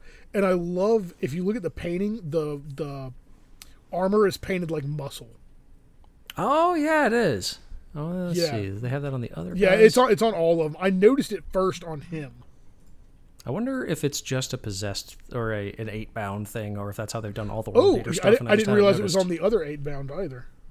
Yeah, maybe they did it because it's like the demons are possessing them in their armor or something. I'm not super sure. Because like, But either way, that's it's really cool. It's really subtle, but once you notice it, it makes that model super fucking cool. Yeah, I just thought that was like reflections from the glossiness of the armor, but no, it's actually painted to look like That's muscle. straight up painted to look like muscle. That's really cool. Yeah, after that His we're backpack getting has hands. do what? His backpack has hands. Oh yeah. Yeah, these just more shit the more I look at them. They just have all kinds of crazy details. But after that, we're also getting a brand new sculpt of the Chaos Lord on Juggernaut. Just a very solid, like, you know, this is a Chaos Cornate guy. You get your big fucking rhino donkey and you put a guy with a chainsaw on back. Boom, you got corn goodness. Please don't But, call it a rhino donkey anymore. Why? It's just weird, man. I mean, it's kind of a rhino. And It's got- accurate. I know it's accurate. Either way, it's a really good update of the model, though. It definitely proportions are significantly better. It probably weighs about, I don't know, 1/10 as much as the old metal one does. As always, you could put one of those in a sock and bludgeon a man to death with it if you needed to. Yeah, and then they announced the Codex coming out. They get some more pictures of Angron. You get a picture of the new Demon Prince model, but that's 40K'd and corned out. People were bitching because they don't seem to have Red Butcher models, which are apparently a Horus Heresy Terminator thing, but, whatever. They got tons of cool stuff, so I think this will be The other stuff is way cooler, though. a real solid one for any Khorne or World Eater specific players out there for 40K. This one looks like it's going to be a bit of a slam dunk. Oh, I did forget a hobby progress while I was scrolling through Warcom. I think it reminded me of it. Oh yeah, I started a World Eaters army. No, not World Eaters. I did order the Archon or Archaon Lord of the End Times on the horse. Oh So yeah, love that fucking model. the made to order one from Warhammer Yeah. Fantasy. Yeah, that's Yeah, a cool model. So I ordered him. But while we're talking about chaos, anything else jump out of the stream at you? The new Beastman hero looks neat. Yeah, you can tell they didn't really have anything else for it, but they're also getting a new battle tome, so that's cool. Yep. They revealed the next arc of Warhammer called the Arcs of Omen. Yeah, they've been teasing that for a while, but now they've like properly talked about it. Yeah, the first book is Abaddon, and it's going to be like boarding black arcs and stuff like that, and it's going to have a lot of the ship-to-ship combat, which I'm really excited about because that looks super fucking cool to me. Yeah, and as far as they explained it, Black Arcs are essentially Space Hulks that they've just taken over and put a shitload of guns on, as far as I can tell. Yeah, or Arcs of Omen, not Black Arcs. Sorry, Arcs of Omen are what the things actually are. Oh yeah, Black Arcs are dark elf things from Warhammer Fantasy. Yeah, I was getting fucking Arcs of Omen, Black Arcs, and Blackstone Fortresses confused, I guess. Yeah, they have a lot of overlap. Yeah, but there's a good bit of missions for it. They showed the table of contents. It's like 16 pages of fluff, and then 30 pages of new missions that are exclusively boarding actions. Yeah, I'm interested to see how that'll play mechanically, like halfway between 40K and Kill Team, maybe? Well, I think they're going to be... There's no way they're 2,000-point games. There's just God, no. This is going to be like a 500er where you take almost exclusively I think it's going to be troops. 750 to 1,000, and I think it's going to do like old Zone Mortalis did, which limits the base size units can be on. Yeah, like I'm not seeing stuff getting much larger than Terminators if you're doing like proper boarding action shit. Yeah, because all the pictures I've seen, I haven't seen anything larger than a 40 mil base. So you're gonna leave out a lot of the more epic scale heroes and like big demons and stuff like that. Yeah, well, I mean, that makes sense. You're going ship to ship cramped. It specifically calls out cramped hallways. Yeah, Yeah. Here we go. This isn't Kill Team. In boarding actions, whole armies will smash through doors and clear corners. The twist, there's no room for bulky monsters or war machines, nor for burning rubber down tight corridors or taking to the skies in cramped hallways. Instead, infantry and elites take center stage, locked in a desperate battle for control. Adapt to the close confines of a void ship, bring your best to survive point-blank firefights and sudden ambushes. Okay, so yeah, not getting much bigger than Terminators then. Yeah. Which I'm cool with. That sounds really fun. Yeah, seriously. Let's see. So book 2 of Arcs of Omen is Angron. So I'm assuming that's going to be right around the time that fucking World Eaters release. Probably coincide with it, yeah. Yeah. But Andrew, they also released what book 3 is. You wanna take that one, because I know you're a little excited about it. Yeah, I got a little turnt for this one. So they kind of teased it when they first started teasing the Arcs of Omen, where I was thinking it was going to be like a Dark Mechanicus figure because it had kind of like that tech priest look. You mean Kerrigan from StarCraft? Kind of a little bit Kerrigan from StarCraft, yeah, but way more like mechanical than biomechanical. Yeah. But no, it's not Dark Mechanicus. However, it is a demon that works incredibly closely with the Dark Mechanicus. A demon with prospects of becoming the next Chaos God. We have Vashtor the Archaphane, who looks fucking awesome. This is a rad model, and this one model right here is where I'm like, well, I'm getting back into Chaos Space Marines because this is cool as shit. So when I first saw it, I didn't like it because of its face. The more I've looked at it, the creepier and less human it is, and the more I like it. Yeah, like they did a really, really good job of making it like that biomechanical fusion, because they did a 2.5 minute lore blurb about it with Wade Price discussing it, talking about how like the way to summon him into the material plane, you have to sacrifice like a mixture of flesh and like mechanical bits so he can form his mechanical body with the fleshy exterior. It's really gross and creepy. But he's not a demon prince because he's not associated with any specific chaos god. Right, because he was never immortal. Yeah, so he's never a mortal that was ascended. He was never like part of any of the Big Four's pantheons. He is a kind of a neutral demon that's trying to make his own way. And the way they described him is he's like the arms dealer of chaos. So like he's the guy who runs the Soul Forge, where they make the demon engines. That's where you get your defilers and your forge fiends and your mauler fiends and your venom crawlers and all that cool stuff. And you have like the chaos possessed, like the demon possessed tanks and stuff like that. They come from him. So I really like that idea because demon engines have always been one of my favorite chaos things. I just love the idea of a big fucking tank that's being possessed by a demon and has like arms and shit coming out of it. Which is why I was like, oh, well, I guess I'm getting back into Chaos Space Marines, and I guess I should focus on a faction that deals with that sort of thing, i.e. the Iron Warriors. So we're going to have this big boy leading my my nice fucking dirty metal hazard striped boys here in the near future, because this is a rad model. He's a day one purchase for sure. It's cool as fuck. I'm curious how big that model is, because I think that's on one of the big Armiger bases. Yeah, like he's probably not quite like Bloodthirster big, because he's got big wings, but I don't think he's quite that huge. I think he might be like in between like Abaddon the Despoiler and maybe a Greater Demon. Yeah. I could be totally wrong, though, because they haven't put them side by side by anything. Yeah, because remember, we thought that with that weird Tyranid model, too, though. The Parasite or whatever, we thought it was going to be like Hive Tyrant size. Motherfucker's like a gargoyle. He's tiny. Yeah.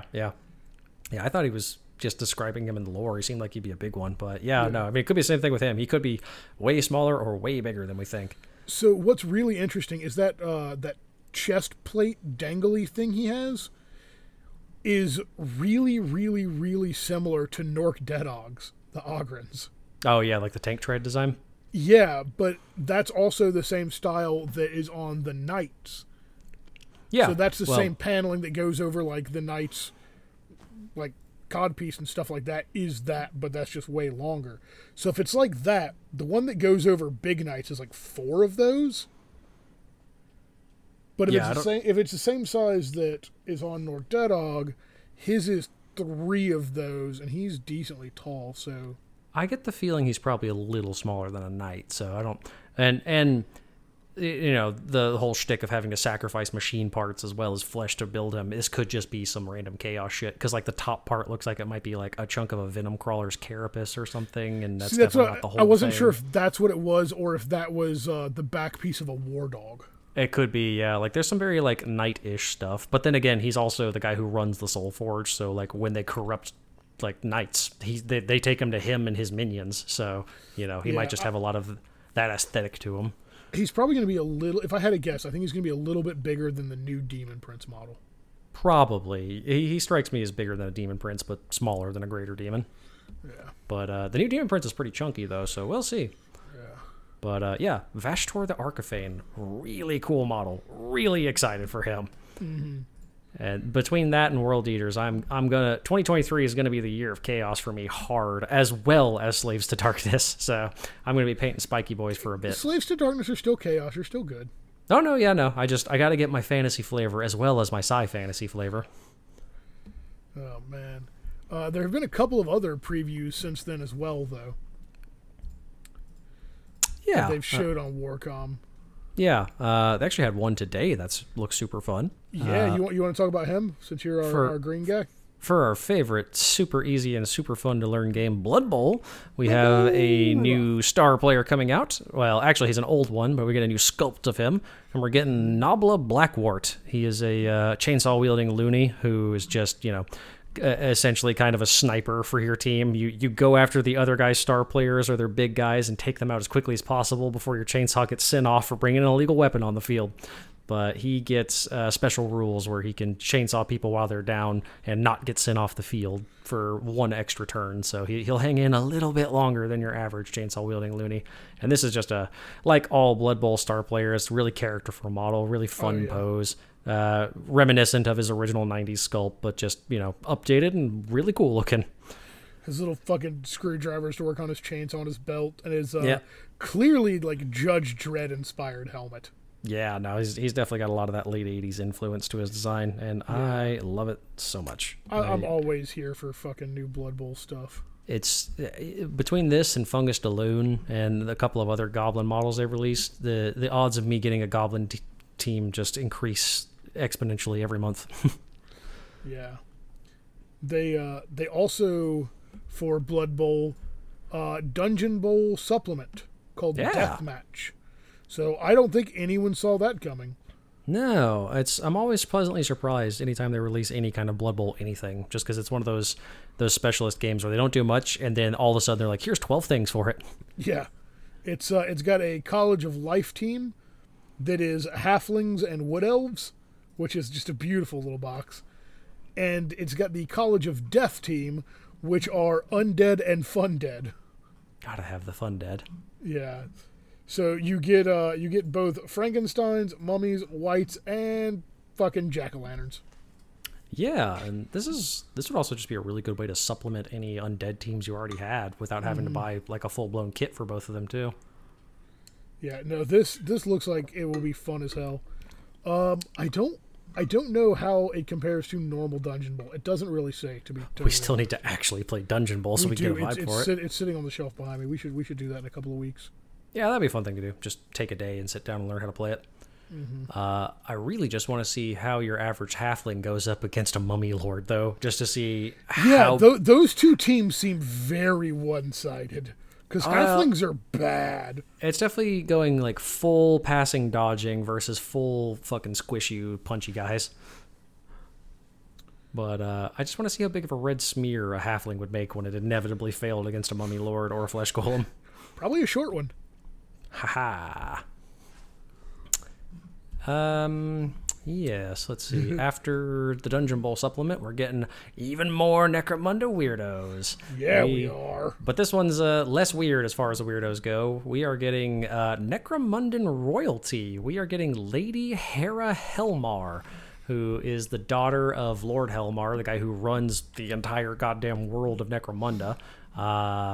This is just, like, very, like... If you didn't know that this was Necromunda, I would think this is an Inquisitor model. Yeah, this is a super cool Inquisitor model, even though it has a weird cat butt. Well, Yeah, she's got like these huge flowing robes to the point where she has servo skulls that are hauling the tail behind her. Giant I don't even know how to describe it. It's like a hoop skirt but made of armor. Yeah, it's very like Renaissance era French looking. Yeah, it kind of looks like Beauty and the Beast's like Belle's like ball gown, but fucking Necromunda, so it's covered in armor and spikes and shit. It's avant-garde, but guard is spelt for protection. Hey. She has a power sword and some kind of really cool spear that has like a built-in teleportation thing in it. So whenever she throws it, it'll come back to her like fucking Thor.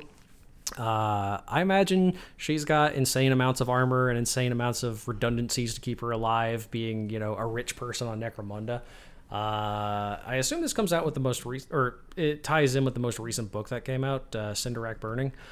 So I don't really know what gang would get to take her, I guess. Bounty hunters, maybe? I don't know. Unless they're going to release Spire Hunters, which are just nobles who go down to the Underhives to kill people for fun. Oh, God, I hope that if they do, I hope they don't break the game like they used to. Well, you know, that's what happens when you have a gang that has a shitload of money versus gangs that don't, but Yeah. Yeah, I don't know. Let's see. Better in every way, true sociopath, backstabbing murderer. Sounds like Necromunda to me. Scroll to the end of the blurb. Yeah, it's not saying who she can be taken with, so maybe she's some kind of like neutral entity or something. Who knows, man? But either way, really cool model. Excited to see how she can play in the game. I don't really know if you get people who are too much more upgunned than, you know, the actual royalty of the planet, though. So she'd be a beast for pretty much anybody to go against, I'm sure. Yeah. Then we got more Necromunda. These are definitely the weird weirdos. And this is the corpse harvesting party. Yeah. These models, holy shit. Like, there's two of the guys who are very nicely sculpted corpse grinders. One of which is dragging most of a body on a meat hook. You know, for fun. Yeah. Snacks for later. You have the fucking... your classic servo skull. The, what is the lady's name? The Pale Consort. Yeah, Pale Consort. Which they've had art of this character for ages in the Necromunda books, and I've always thought would make a really cool model. And I was right. Yeah. Then you get the fucking Scrivener, the Bone Scrivener. Yeah, which that's is cool. this short, pudgy, bird-beaked, horrifying-looking fucking guy. Kind of like Danny DeVito if he was part of the Corpse Grinder Guild. Yeah. He's even got a great penguin mask. Yeah. And it comes with probably the creepiest servo skull we've ever fucking seen, because it's cutting apart a body. Yeah, it's kind of like a... I don't know, auto vivisector or something. That one's pretty gnarly even for Warhammer stuff. But man, this is great. I also love that the corpse grinder guys are wearing fucking like elbow length gloves. Yeah. You know, because they don't want to get the blood on their shirtless selves. I mean, look at the guy on the bottom who's carrying the half a body. Like, look at the blending on that glove. That's insane. It's amazing. Because it's made it's to on look the other like, guy too. Yeah, it's just not quite as prominent just because he has darker skin. But Yeah, man, just like the blending to get that to look like fucking thin neoprene. It's amazing. They got some really is crazy people working over at the heavy metal team. Yeah, they do. But yeah, this is a really cool Necromunda Weirdo kit. Yeah, this is a great Necromunda Weirdo kit. Like, I don't know if I'll ever play with a Corpse Grinder Consort gang, but I just want them from my shelf. These are really cool models. Because this is one of the neutral ones where you don't have to play Corpse Grinders to take them. Yeah, it's the Corpse Guild. It's the people who collect the corpses. Yeah, they're not the Khorne Corrupted ones yet, but yeah, they can get hired on because, you know, there's going to be meat pretty much anywhere in Necromunda, and they want to get it. Yeah. And there was one more reveal that also came out today, and that is the Aegis defense line for the Imperial Guard. Yeah, this was an old kit that they just revamped, right? Yeah, so I kind of like the old kit better because the old kit looked like something they would bring and deploy on the battlefield. Yeah. This looks way more like it was there and they use it. Yeah, because the old kit was more reminiscent of like the barricades that came with the Kill Team Kriegers, right? Yeah, exactly. It looked like something that would be like pulled up and deployed. Yeah. Yeah, this definitely looks like something that they built a couple of weeks ahead of time. Yeah, which, don't get me wrong, it's still a beautiful fucking kit. It's Yeah, great. this is perfect it looks- scatter terrain. It looks very large, too. Yeah, because there's a Cadian command squad on that central platform, so that means it's a pretty Yeah. chunky little piece. Yeah, and those guys are on 28 mils, so Yeah. that's a significant chunk. Yeah, and that means that line goes for probably, what, foot and a half or something like that worth of wall? Probably, give or take. Yeah, so that's a solid one to add to pretty much any terrain collection. Adds a lot of great special rules. It either gives -1 to hit or wound, I can't remember which. And then it's like defensible, light cover, the other one where you can like stand firm behind it, and a bunch of other stuff. Is that guard specific or just whoever has it? It is guard specific. It is a fortification in their book, like a Hammerfall bunker, Oh, or the that's cool. the workshop or the shield line and stuff like that. Those things that nobody take because they're too Yeah. much points. Yeah. Oh, here we go. Each time a ranged attack is allocated to a model while receiving the benefits, worsen the armor penetration by 1. That's pretty good. Yeah. Make it where you might have a vague hope of surviving a plasma gun. Hey man, if you're shooting plasma gun at my guard, be my guest. Yeah, you're probably already screwed up if that's happening. Or you have nothing else to kill. Exactly. So that's pretty much everything out of Warcom. Right? Well, Did there I miss was one last big thing, which is going to lead into our topic, I think, which was Dirt. a big look into Black Library books coming in 2023. That's right. I forgot all about those. Oh yeah, there's also some Horus Heresy bullshit. Yeah. But the Horus Heresy bullshit we care about is the beginning of the end of the Horus Heresy book series. Yes. We are getting The End and the Death, Volume 1 and 2, which is Horus getting killed, Sanguinius getting killed, and the Emperor essentially getting killed, but not quite. But in 1,000 pages. And it's being written by Dan Abnett. Which is always a good choice. And man, that is a really nice special edition, and I do not have $200 I want to spend on one book, but it's really nice. It's beautiful looking, man. Yeah, like a proper leather-bound tome. They have not actually given a price point, but I'm assuming it's like $200. Usually those are around 150 to 2, and they sell out within seconds. Oh, yeah. And this one comes with a really nice, commemorative map and all kinds of shit. So they're making an event out of this one. Yeah. Man, that is beautiful. I'm caught up in this series, so I am eagerly awaiting these. I am 100 pages into book 2, so hopefully I can actually knuckle down and get these read before these books come out. Yeah, they're good. They're very good. Specifically the Siege of Terror. I'm not reading the whole Horus Heresy series. We'll get into that in a minute. Yep. A book that's made specifically for me. We're getting a Gitz book called Bad Loon Rising, which A, love the pun, and Yeah, B, fantastic. it's got a picture of a Trog on the front, and that's really all I need. Yeah, it's got a picture of a Trog. It's a pun. It's everything that's right down Andrew's fucking alley. It's gonna be real fucking silly, and that's okay with me. We're getting First Founding, which I don't really know what it's about. It literally just says 9 chapters remain loyal to the Emperor this side of the Horus Heresy. Discover the challenges wrestling with in the wake of the Cicatrix Maledictum opening, which that's when the galaxy was ripped in half. Yeah, when the Eye of Terror exploded. Yeah. It looks It's a pretty book. Yeah, it looks like a combination of lore about the chapters and then some special illustrations for them. So it might just be a cool lore tome essentially. Yeah, there's another Guy Haley book coming out that I bet you're excited about. Oh, which one was that? Skarsnik. Oh, that's an old one actually. That's a reprint. Oh, really? Okay. Yeah, so back when 15 episodes ago when we did our lore blurb about our favorite Warhammer Fantasy guys, that's the book where a lot of that information came from. Oh, huh. Yeah. I missed the Macarian Crusades Angel of Fire, so I might pick that up. There's Angels of Darkness, which is also a reprint, I believe. 20th anniversary. Jesus. So, yes, definitely a reprint. Definitely. We're getting a new book about Cypher, everybody's favorite edgelord Dark Angel with his 2 pistols.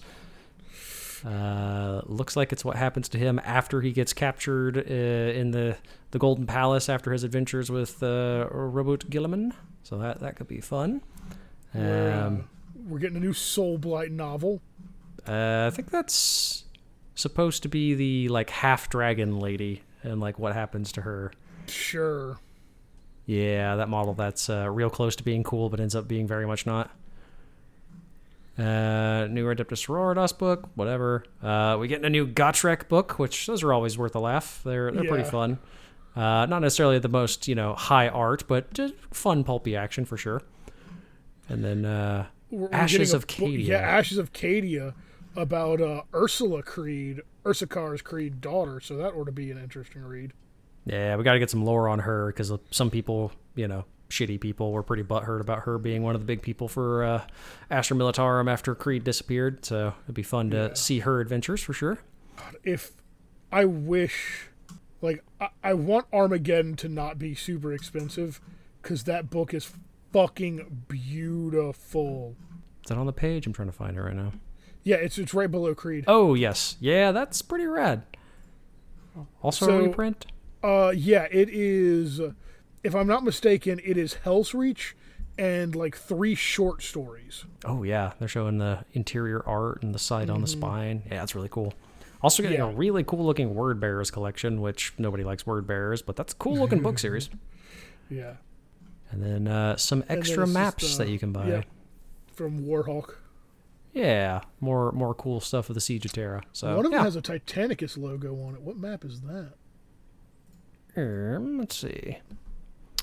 Mercury Exultant Kill Zone. I think that might be one of the main walls of the palace. Oh, maybe. Okay. There's no Beta Not Garmin super for sure. the Titan stuff took place. Yeah, it's taken at kind of a weird angle, so it's hard to tell what the map's of. I've definitely got to fucking stay on top of when that damn Armageddon book comes out. That's going to get super sold out super quickly. But yeah, so that's a really good segue into the topic that Andrew and I would like to talk about a little today. We've both been in this hobby for a while, and longer than either of us have been in this hobby has been the Black Library. What the Black Library? Significant margin. 97, I think. So only beat me by about 3 years. Beat me by about 13 years. Yeah.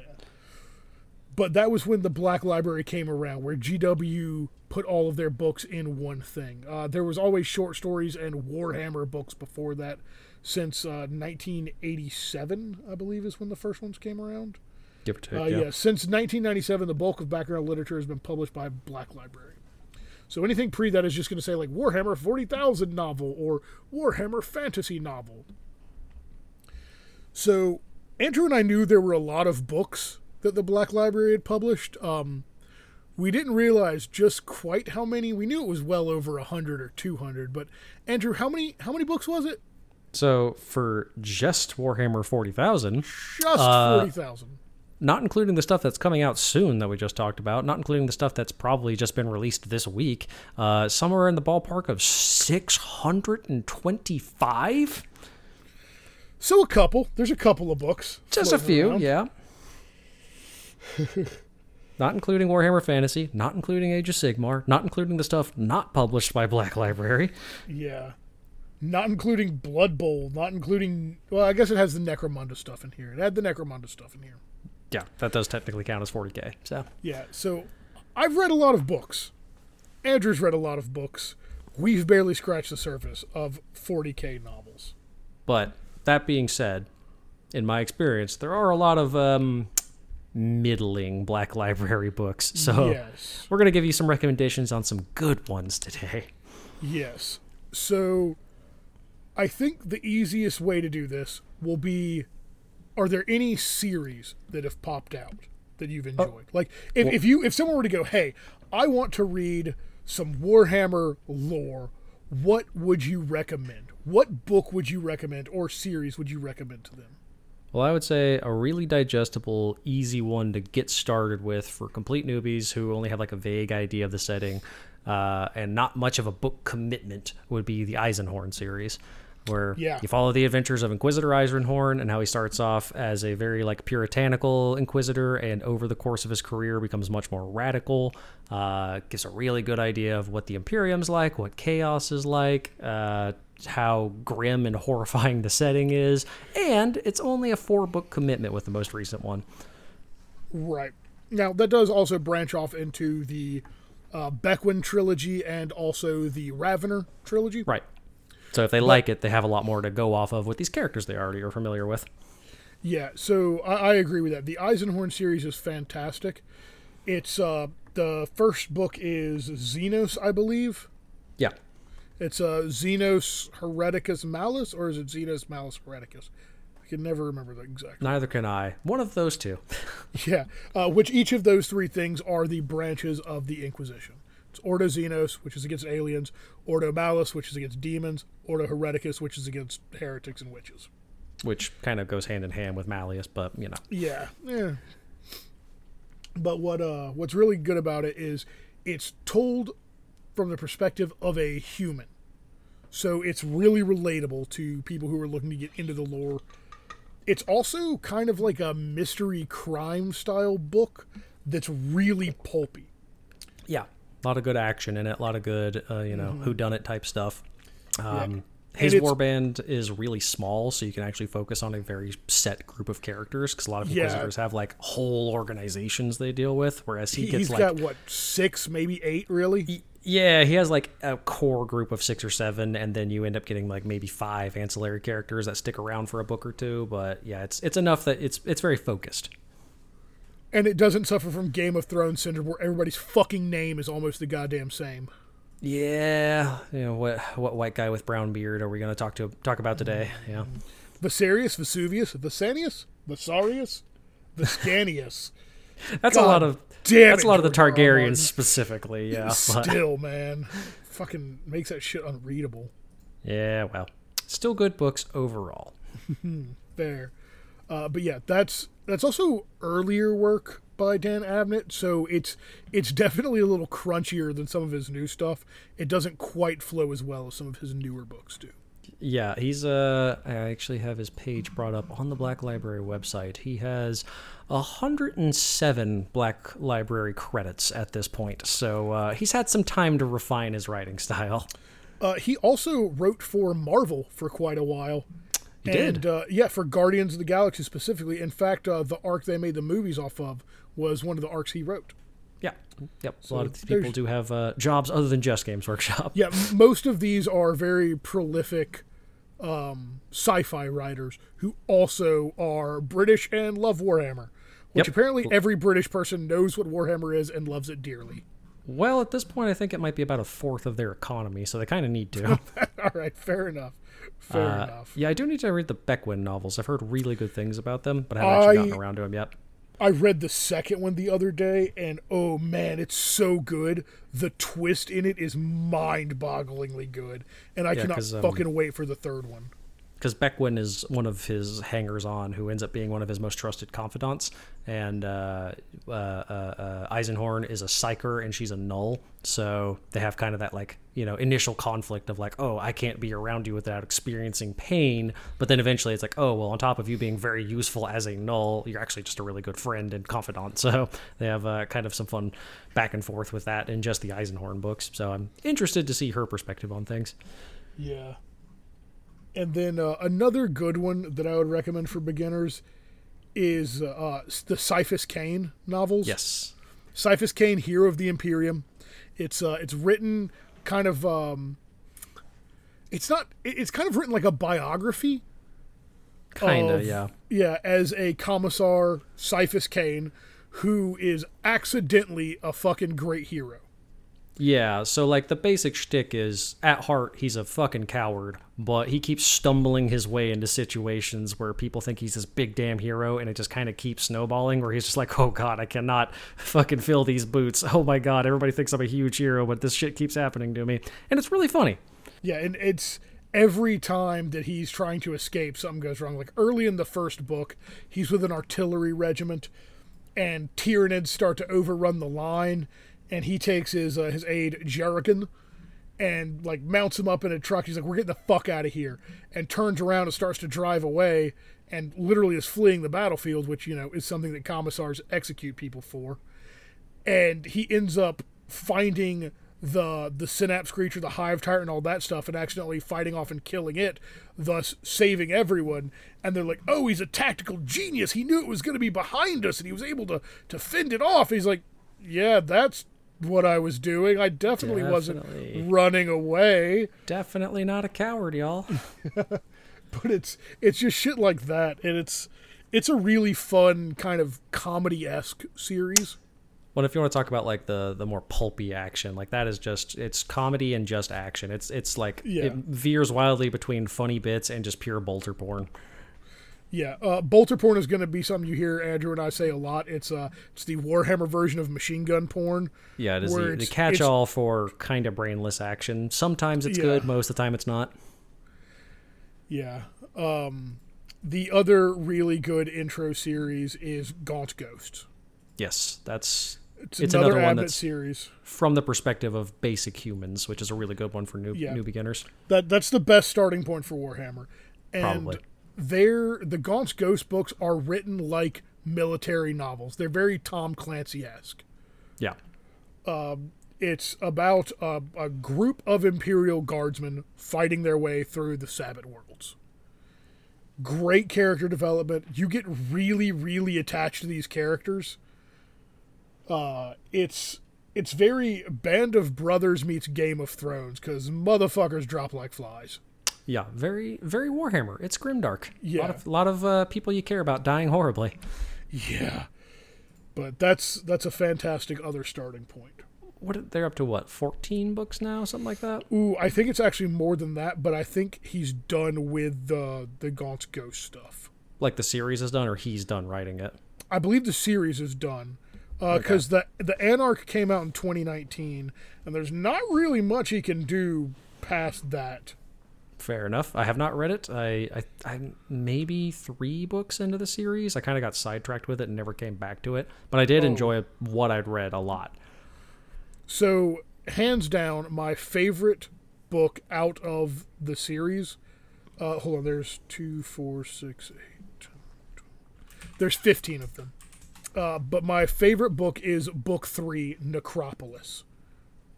Okay. It's where it's on the planet where you meet like the Vervenhivers. It's basically a city fight in a collapsing hive. Maybe I'd only gotten to the first 2 books then, because I don't remember that. So Yeah, what it sounds like is I need to go back and finish those. Good. Yeah, because I got the omnibus, the first omnibus, so it's the first 3 or 4 books. Yeah, that's going to be first and only Ghostmaker and Necropolis. Second one is Honor Guard, Guns of Tanis, and Straight Silver. Then Sabbat Martyr, Traitor General, Last Command.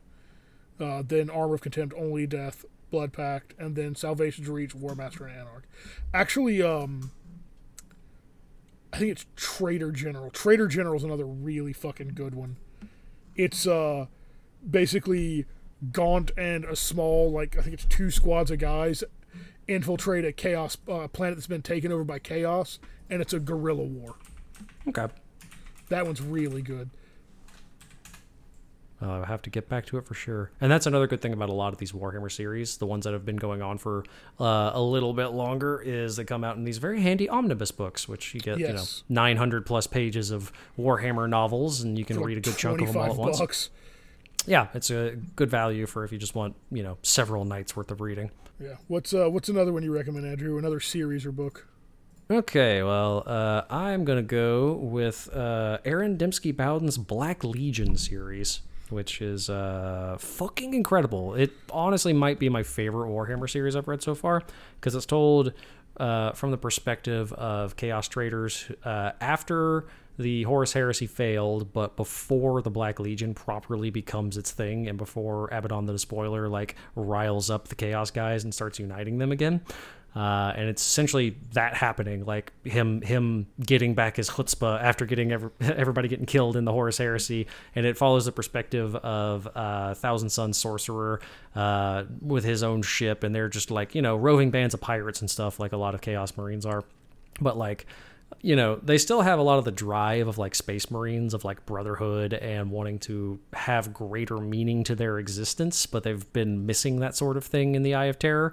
And it's really interesting look at the other side, other than just blood for the blood god and that type shit. I mean, they even have a World Eaters guy who talks about that, where he's like, yeah, no, I'm driven to kill because of the butcher's nails in my brain all the time, but that's not what I want. I just have to do that. So it's a really interesting look at, I don't know, I guess the psychology of like a space marine, but one that's not bound to the Imperium and all of the ritual and stuff involved with that. It's a really cool book series. It's only 2 books so far, and it left off where it's pretty obvious they're eventually going to do a 3rd book. And if they do, I really hope they do it soon, because it's really well written and really good. I thought there was a 3rd. Is there not? If there is, it just came out then, because so far, as far as I'm aware, it's just Talon of Horus and Black Legion. Yeah, just the 2 books so far. Okay, so Talon of Horus in 2014 and Black Legion in 2017. There was a short story called Extinction. Ah, okay. That takes place before Talon of Horus.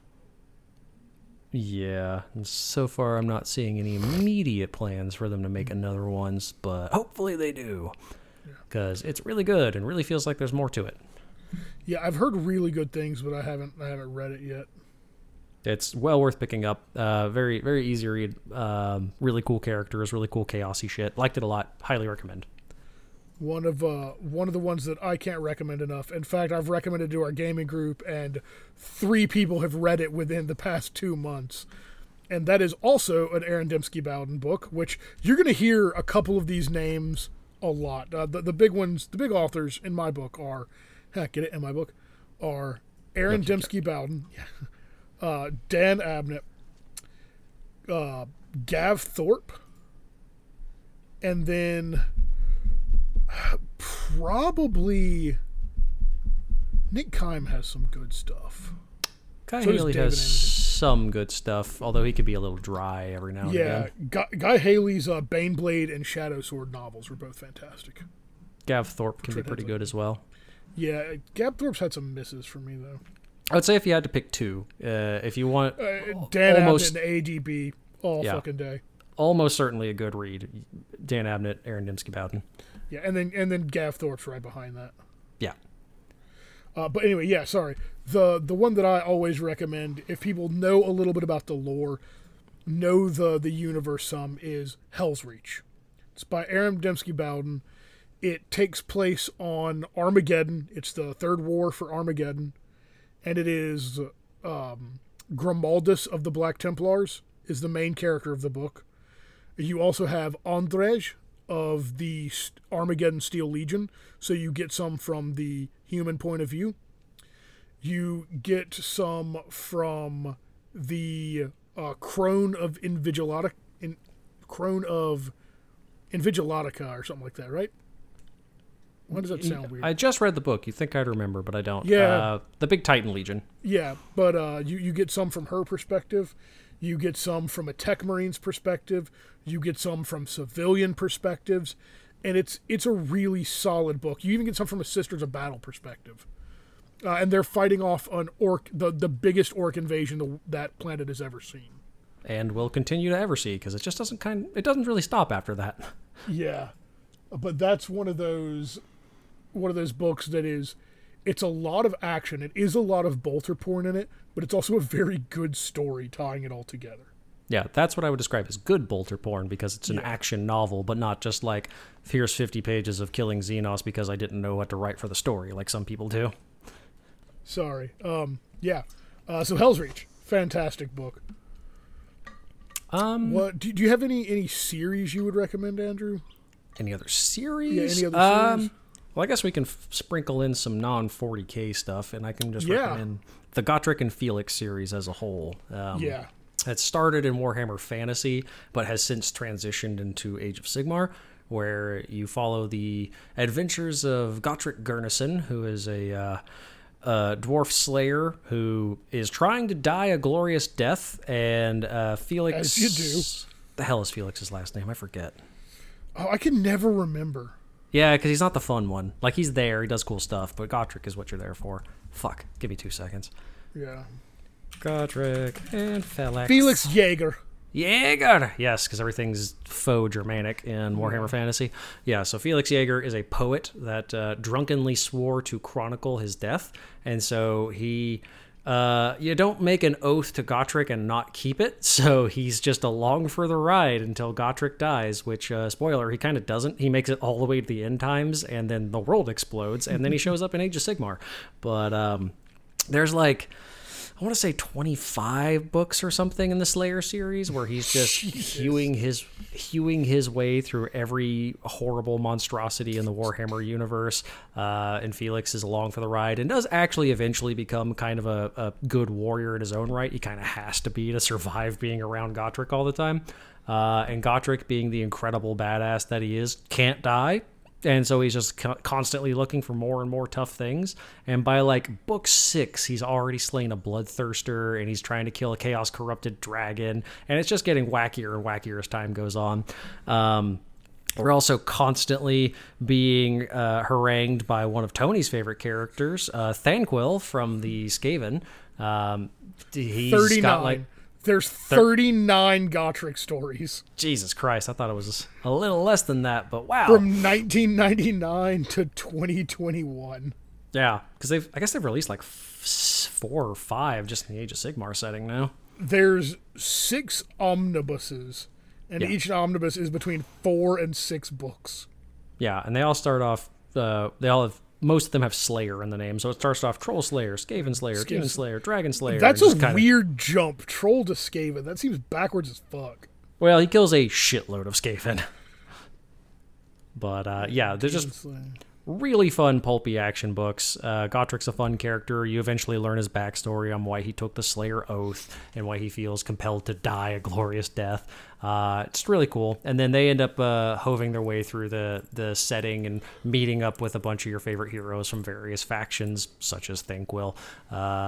So it's just kind of a cool, like, hey, I know that guy sort of thing, as well as having fun action. So if you just want something fun and light, those are pretty solid books.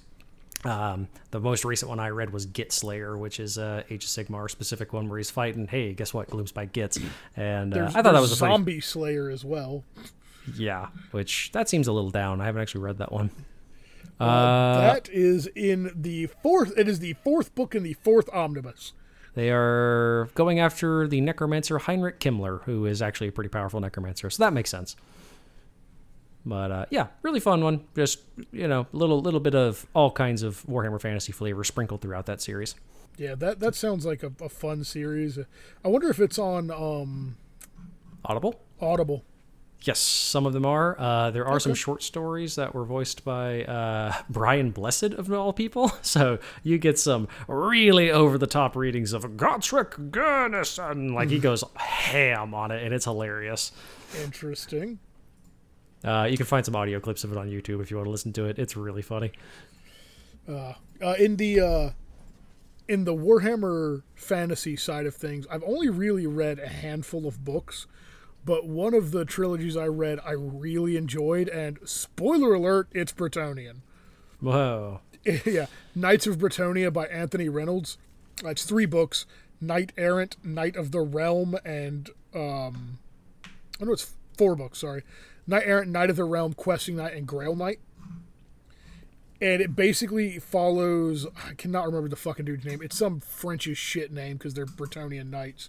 Follows his rise basically from squire to a knight of the Grail and all the things he does, questing and taking care of his lands and stuff like that. It's your traditional fucking King Arthur, Knights of the Round style fantasy. It was one of the early ones I read, and then I was recently able to pick a copy of it back up, and it's on my shelf over here. Let's see if I can find his name. Collard? Oh, that sounds right. Yeah. Kellard and then his brother. I can't remember his brother's Callard name. And Claude. Claude, that's it. Okay, so not as horrifically French as they could be. No, but there's a lot of fucking French names in there. Pierre Lapierre or something. Oh man, there's my next D&D character. Oh yeah, just the Frenchest French knight that's ever Frenched. Oh yeah. The big ticket book series for 40K is the Horus Heresy series. Yes. It is. There are So many goddamn books. There are 54 novels. That's not counting short stories. That's not counting side novels. That's not counting all the little audio dramas that go with it. There are 54 actual books. Have you read any of them, Andrew? I have read, I think, the first 6 or so, and then I've read a few sprinkled throughout, because I can't commit to a 54-book series at this point. Oh, yeah, no, for sure. Maybe if I had read them as they were coming out, I'd have been able to, but the first book came out like 5 years before I even got into Warhammer, so I was doomed from the start. Yeah, so I read up till about book 31, 32 as they were coming out, because they were coming out twice, maybe 3 times a year. Yeah. And then in just 2016, you get War Without End, Pharaohs, Eye of Terra, Path of Heaven, Silent War, Angels of Caliban, Praetorian of Dorne, Corax, and Master of Mankind. That's a lot of books. That's 10 books in 12 months. And these are not small books. These are each 300 to 500 pages usually. So let's see, 54 main novels, and then there's currently 10 books in the Siege of Terra book series, including short stories, and they haven't released all of them yet. There's only 7 out right now. Well, but they have like Garrow, Knight of the Grey, yeah. Novellas, stuff like that. Yeah, there's so many of those. And then there's apparently Siege of Terra prequels, so there's 10 of them. You mean the Horus Heresy? Yeah, no. And then there's like the Primarch specific books, and there's Primarch audio dramas, there's character novels like for Valdor of the Custodians. Like they go hard into the backstory of this series. The Primarch novels are a solid 6 out of 10. Yeah. They're not bad. They're not anything to write home about. The cool part about the Horus... Yeah, I know, it really is. The cool part about the Horus Heresy series is the fact that, like, if you've been involved in the lore for any decent amount of time, you know the basics of Horus Heresy. Which means that you can really do this as kind of a choose-your-own-adventure sort of thing. You can just cherry-pick what you want. The key ones are Horus Rising, which is by Dan Abnett. It's book 1. The other one that's like super important is Flight of the Eisenstein, which we have discussed on this before. Yeah, and Galaxy in Flames. Those 2 are pretty crucial. Where did that one go? Unremembered Empire is a pretty critical one. Also, pretty much if it's written by Dan Abnett, it's one of the ones you should read because it's important because it was written by Dan Abnett. Yep, as we said, Dan Abnett's a good one. So good that he's the one writing the last 2 books of the series. Mm-hmm. But he did not write the first one of Siege of Terror. That was by John French, and it was very good. Dan Abnett wrote Saturnine, which is the best Siege of Terror book. Holy shit, that one's good. That's like the 4th or 5th one? It's book 4. Okay. And I listened to all of Siege of Terror so far on audiobooks. Saturnine was so good that I was about an hour and a half from finishing it when I got home, that I sat in my driveway for an hour and a half listening to the end of the book. Why didn't you just take your phone inside and keep listening?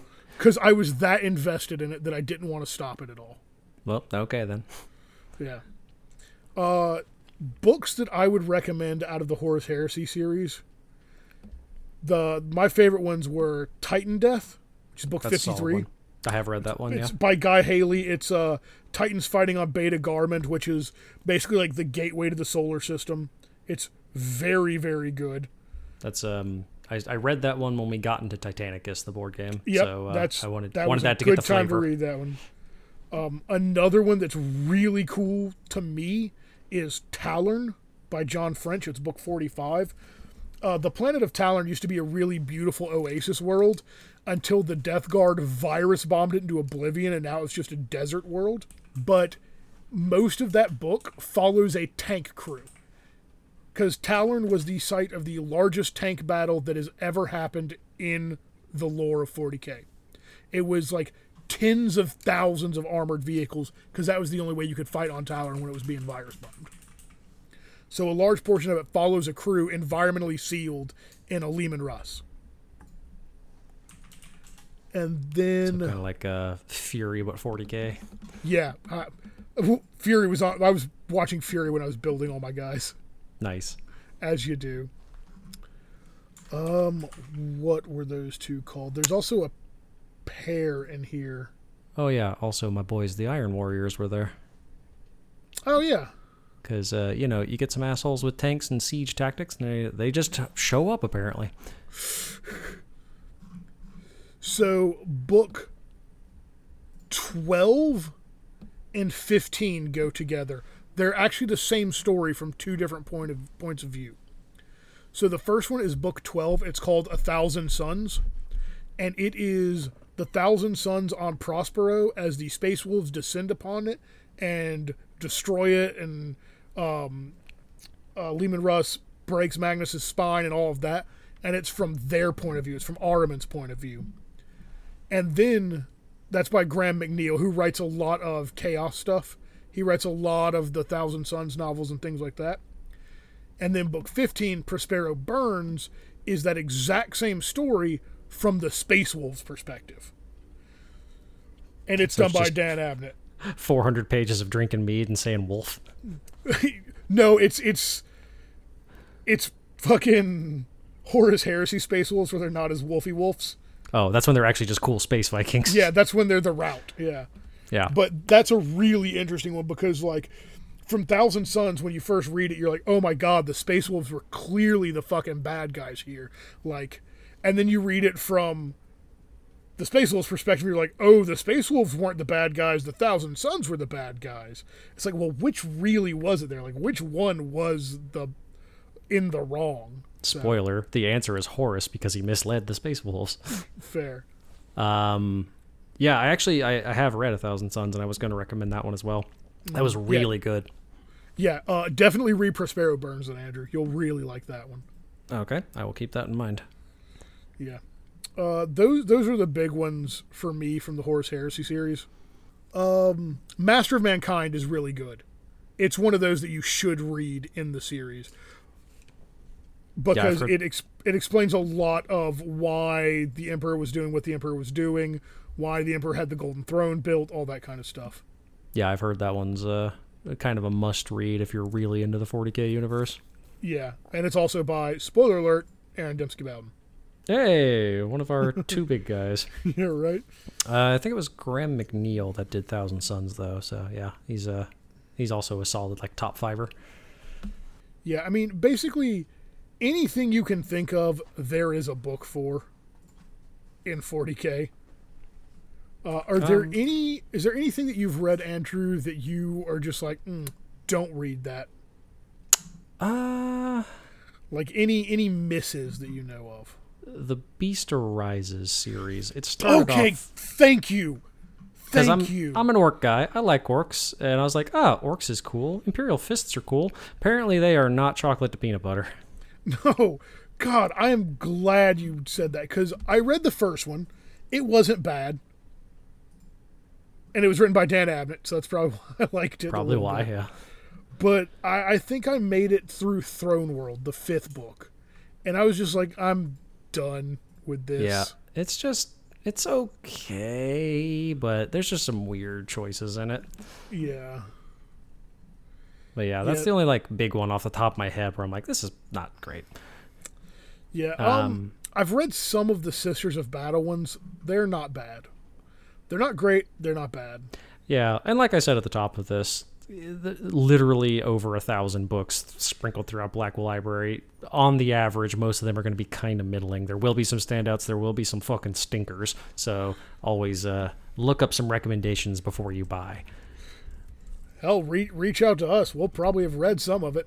Yeah. Well, do you have any more like quick one-off books you want to rattle off for recommendations? So there is the entire Space Marine Battle Novels series. I've not read one of those that I didn't enjoy. That's what Hell's Reach is in. There's Rin's World, Pandorax. What was that other one? Fucking Sanctus Reach, the Flesh Terrors book. There's 30 of them. Jesus. Yeah. Well, each one of them is its own thing. Like, none of them expand out into other ones. So not series.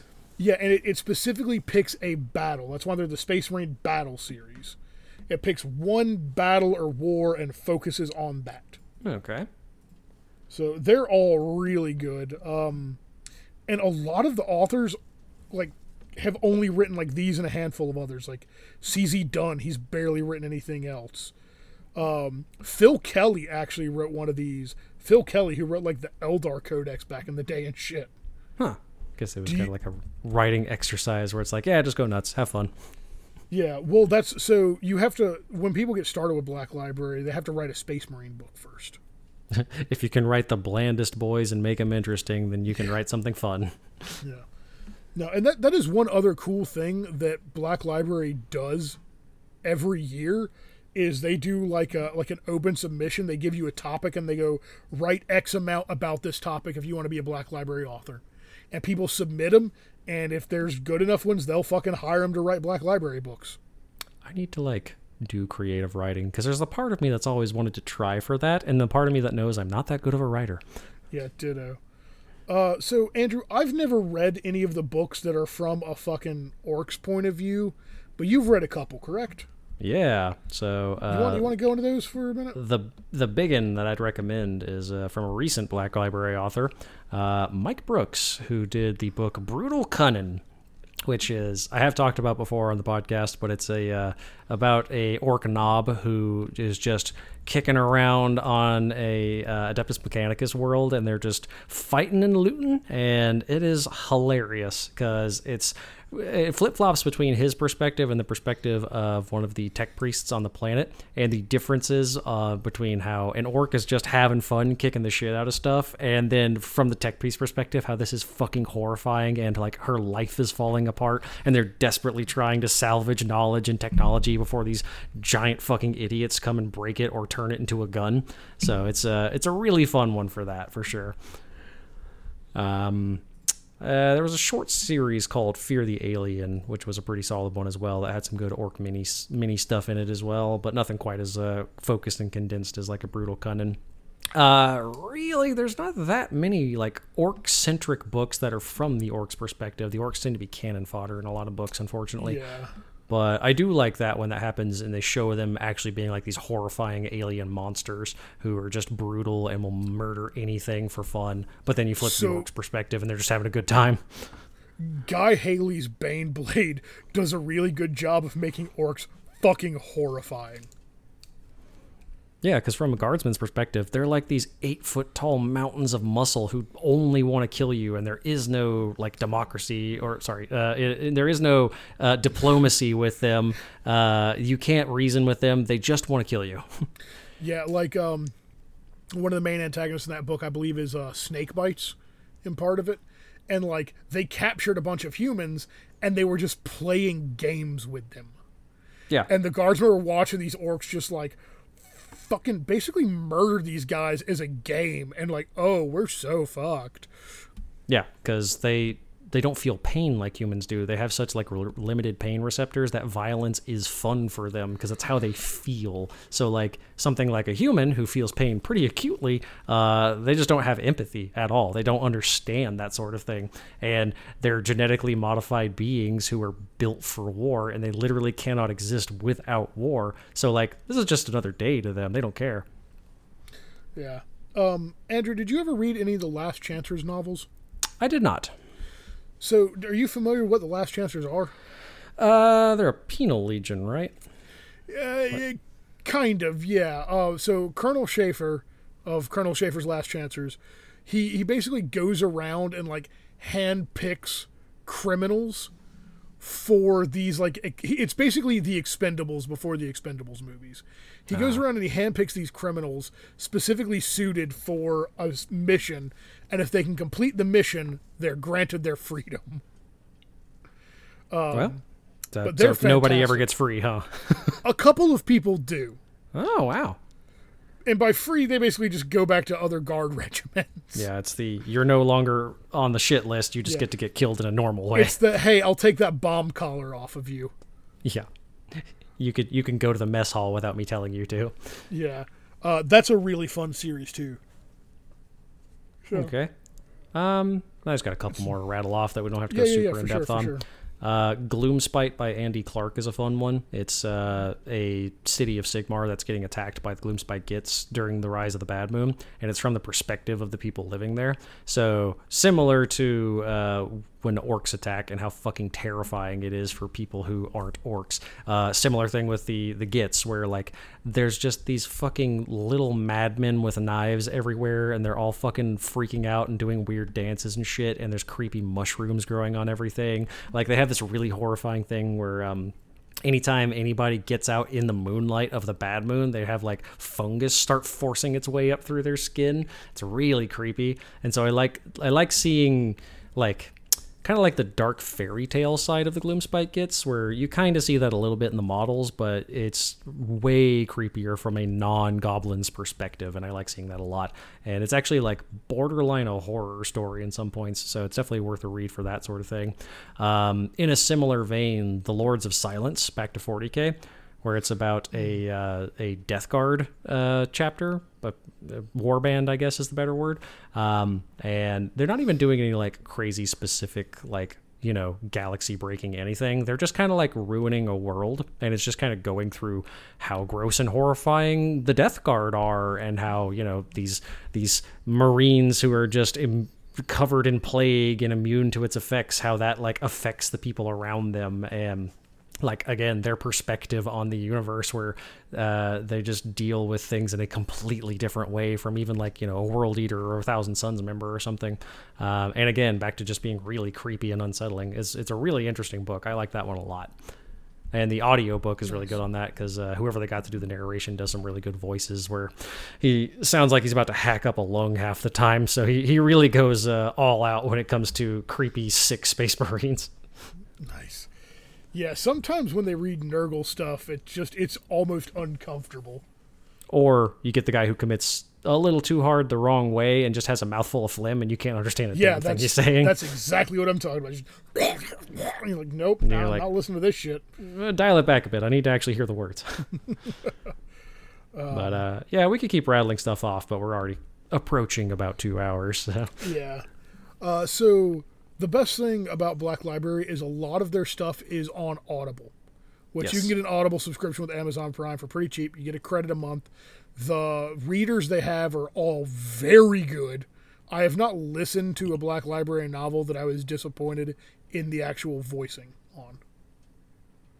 Yeah, they usually get like proper professionals to come in and do it. Sometimes it's just a narrator. Sometimes they do like actual audio dramas where there's like sound effects and stuff, which are really fun. Those tend to be a little on the shorter side, but they're usually worth it. They're pretty cool. Yeah. Andrew, do you remember what your first Black Library novel was by chance? I think it might have been the Grey Knight series by Ben Counter. If that wasn't the first one. That one's not bad either. Yeah, if it wasn't the first one, that's like one of the first ones. And yeah, I definitely remember enjoying it a lot. It might not hold up these days, but it was a very fun one to read on my lunch breaks when I was still working retail. Yeah, I read those. Those were not bad at all.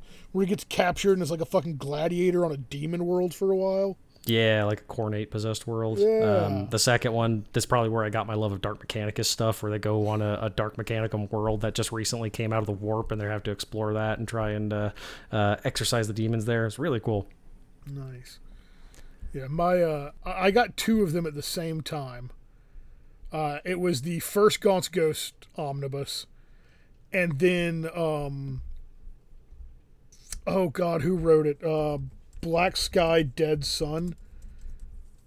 It was one of the Ultramarine books. Graham McNeil. Dead Sky, Black Sun. Close enough. Yeah, it's like the second or third in the Ultramarine series, but I didn't know that at the time. So a little bit of it was confusing. But I'd been in the hobby for about 4 or 5 years when I got these two books. So, you know, I knew enough about it to figure it the fuck out. Do you have any books that you are looking forward to reading? Other than the ones we talked about. I would say the end of the Siege of Terra for sure, but I need to catch up to the rest of that first.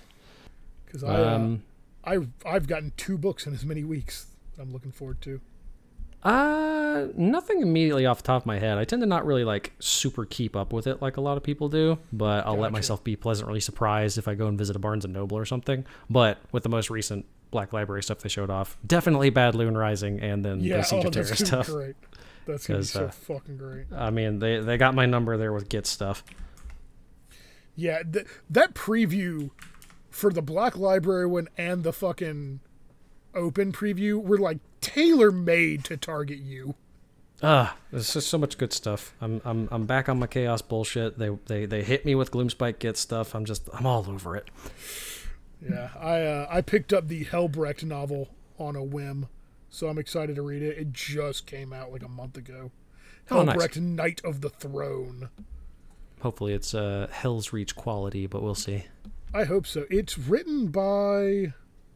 Who is it written by? Who wrote you? Mark Collins. Oh, I don't know anything by Mark Collins. He wrote Void King, which looks interesting. It's a Rogue Trader book. Yeah, and I've heard some of the recent Necron books are supposed to be really good. Like they're definitely making an effort to show stuff other than just Space Marines and Chaos Space Marines, which I appreciate. Was it Twice Dead King, I think? Yeah, he's in a bunch of short story collections. Oh, including one called Champions All, which is about a Black Templar's Emperor's Champion. Definitely sounds like your shit. Yeah, right? Well, he's got a book about a rogue trader, book about Helbrecht. He wrote some of the short stories for Sabbath World stuff. He wrote some short stories for one of the crime novels. Yeah, I definitely need to get into the crime novels, because that's a recent series they've done that's supposed to be really generally pretty solid from what I've seen. Ooh, he wrote a fucking an Adeptus Mechanicus story. On a devastated world, the Tech Priest and her band of followers seek refuge in a damaged Titan. Sounds pretty cool. I do like me some Beep Boop Robot Boys. Oh, and he wrote Imps and Minions, odds and ends, fun, unique, and interesting collection of sci-fi, fantasy, horror, and speculative literature. What the fuck? I don't think that's Black Library. No, it's not, but everything else he wrote was Black Library. That's why I'm so confused. Huh. Well, maybe he's starting to branch out a little bit. Yeah. But and anyway. then for Christmas, Matt was able to score me a copy of fucking Katie and Blood, which I'm super excited about. Which I think I read it when it first came out, because it came out in like the early 2000s, but they just did the special edition to go with the Guard Codex. And I am very excited, because it's an ADB novel, so you know it's the good shit. It's going to be pretty solid. Yeah. Like I said, I think I've read it, but I don't know if I have. Well, but yeah, looking forward to good time to get back to it, at least. Yeah, for sure. Oh man, so yeah, we've run a little bit long in this one. We got some stuff to edit out though, so that kind of balances. Oh yeah, at least 30 minutes of technical issues. Yeah, seriously. So Andrew, what kind of advice do you want to leave us with? Oh fuck, I was not prepared. Damn. Oh seriously, I was so proud of you last week. I was on a streak. You were prepared, and it made me forget how we end our show because you were actually prepared. How fucking dare I? Shit. Okay. Take care of your bookshelf, because you're going to be piling up some Black Library books. Make sure to do your dusting. That can lead to your pages yellowing too early if you don't take care of it. Make sure they're on nice level surfaces so the spines don't get warped. Don't be one of those fucking animals that bends your paperbacks in half to read the page that you're on. Just take care of your books, y'all. To add on to that, make sure, especially if you are in an apartment or something like that, do not press your bookshelf all the way against a wall, because it will not be level, because how they do carpets in apartments.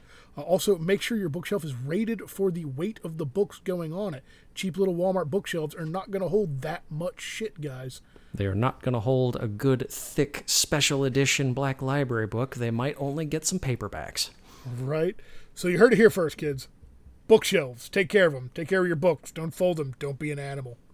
Don't be an animal. Don't be an animal. All right, everybody. Thanks for listening, and have a good night. Goodbye. Dice like guys, must be nice to play some games with your friends.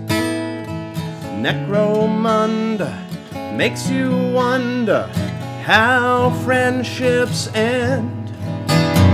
So flip that table if you're able, and consult your charts and graphs. So let's have some fun and get it done, or you can kiss my ass.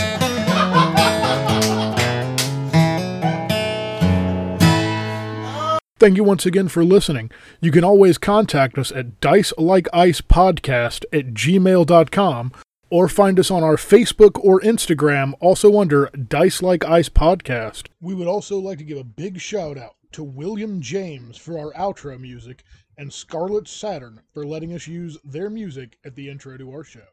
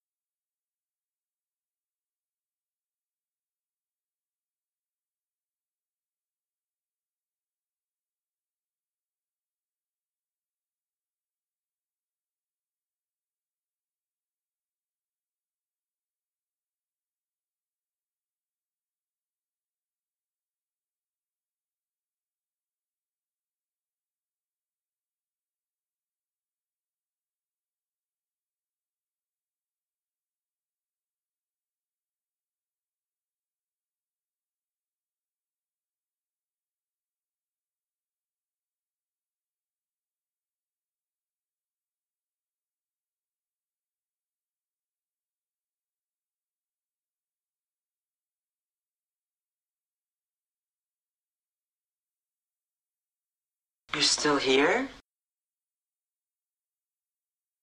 It's over. Go home. Go.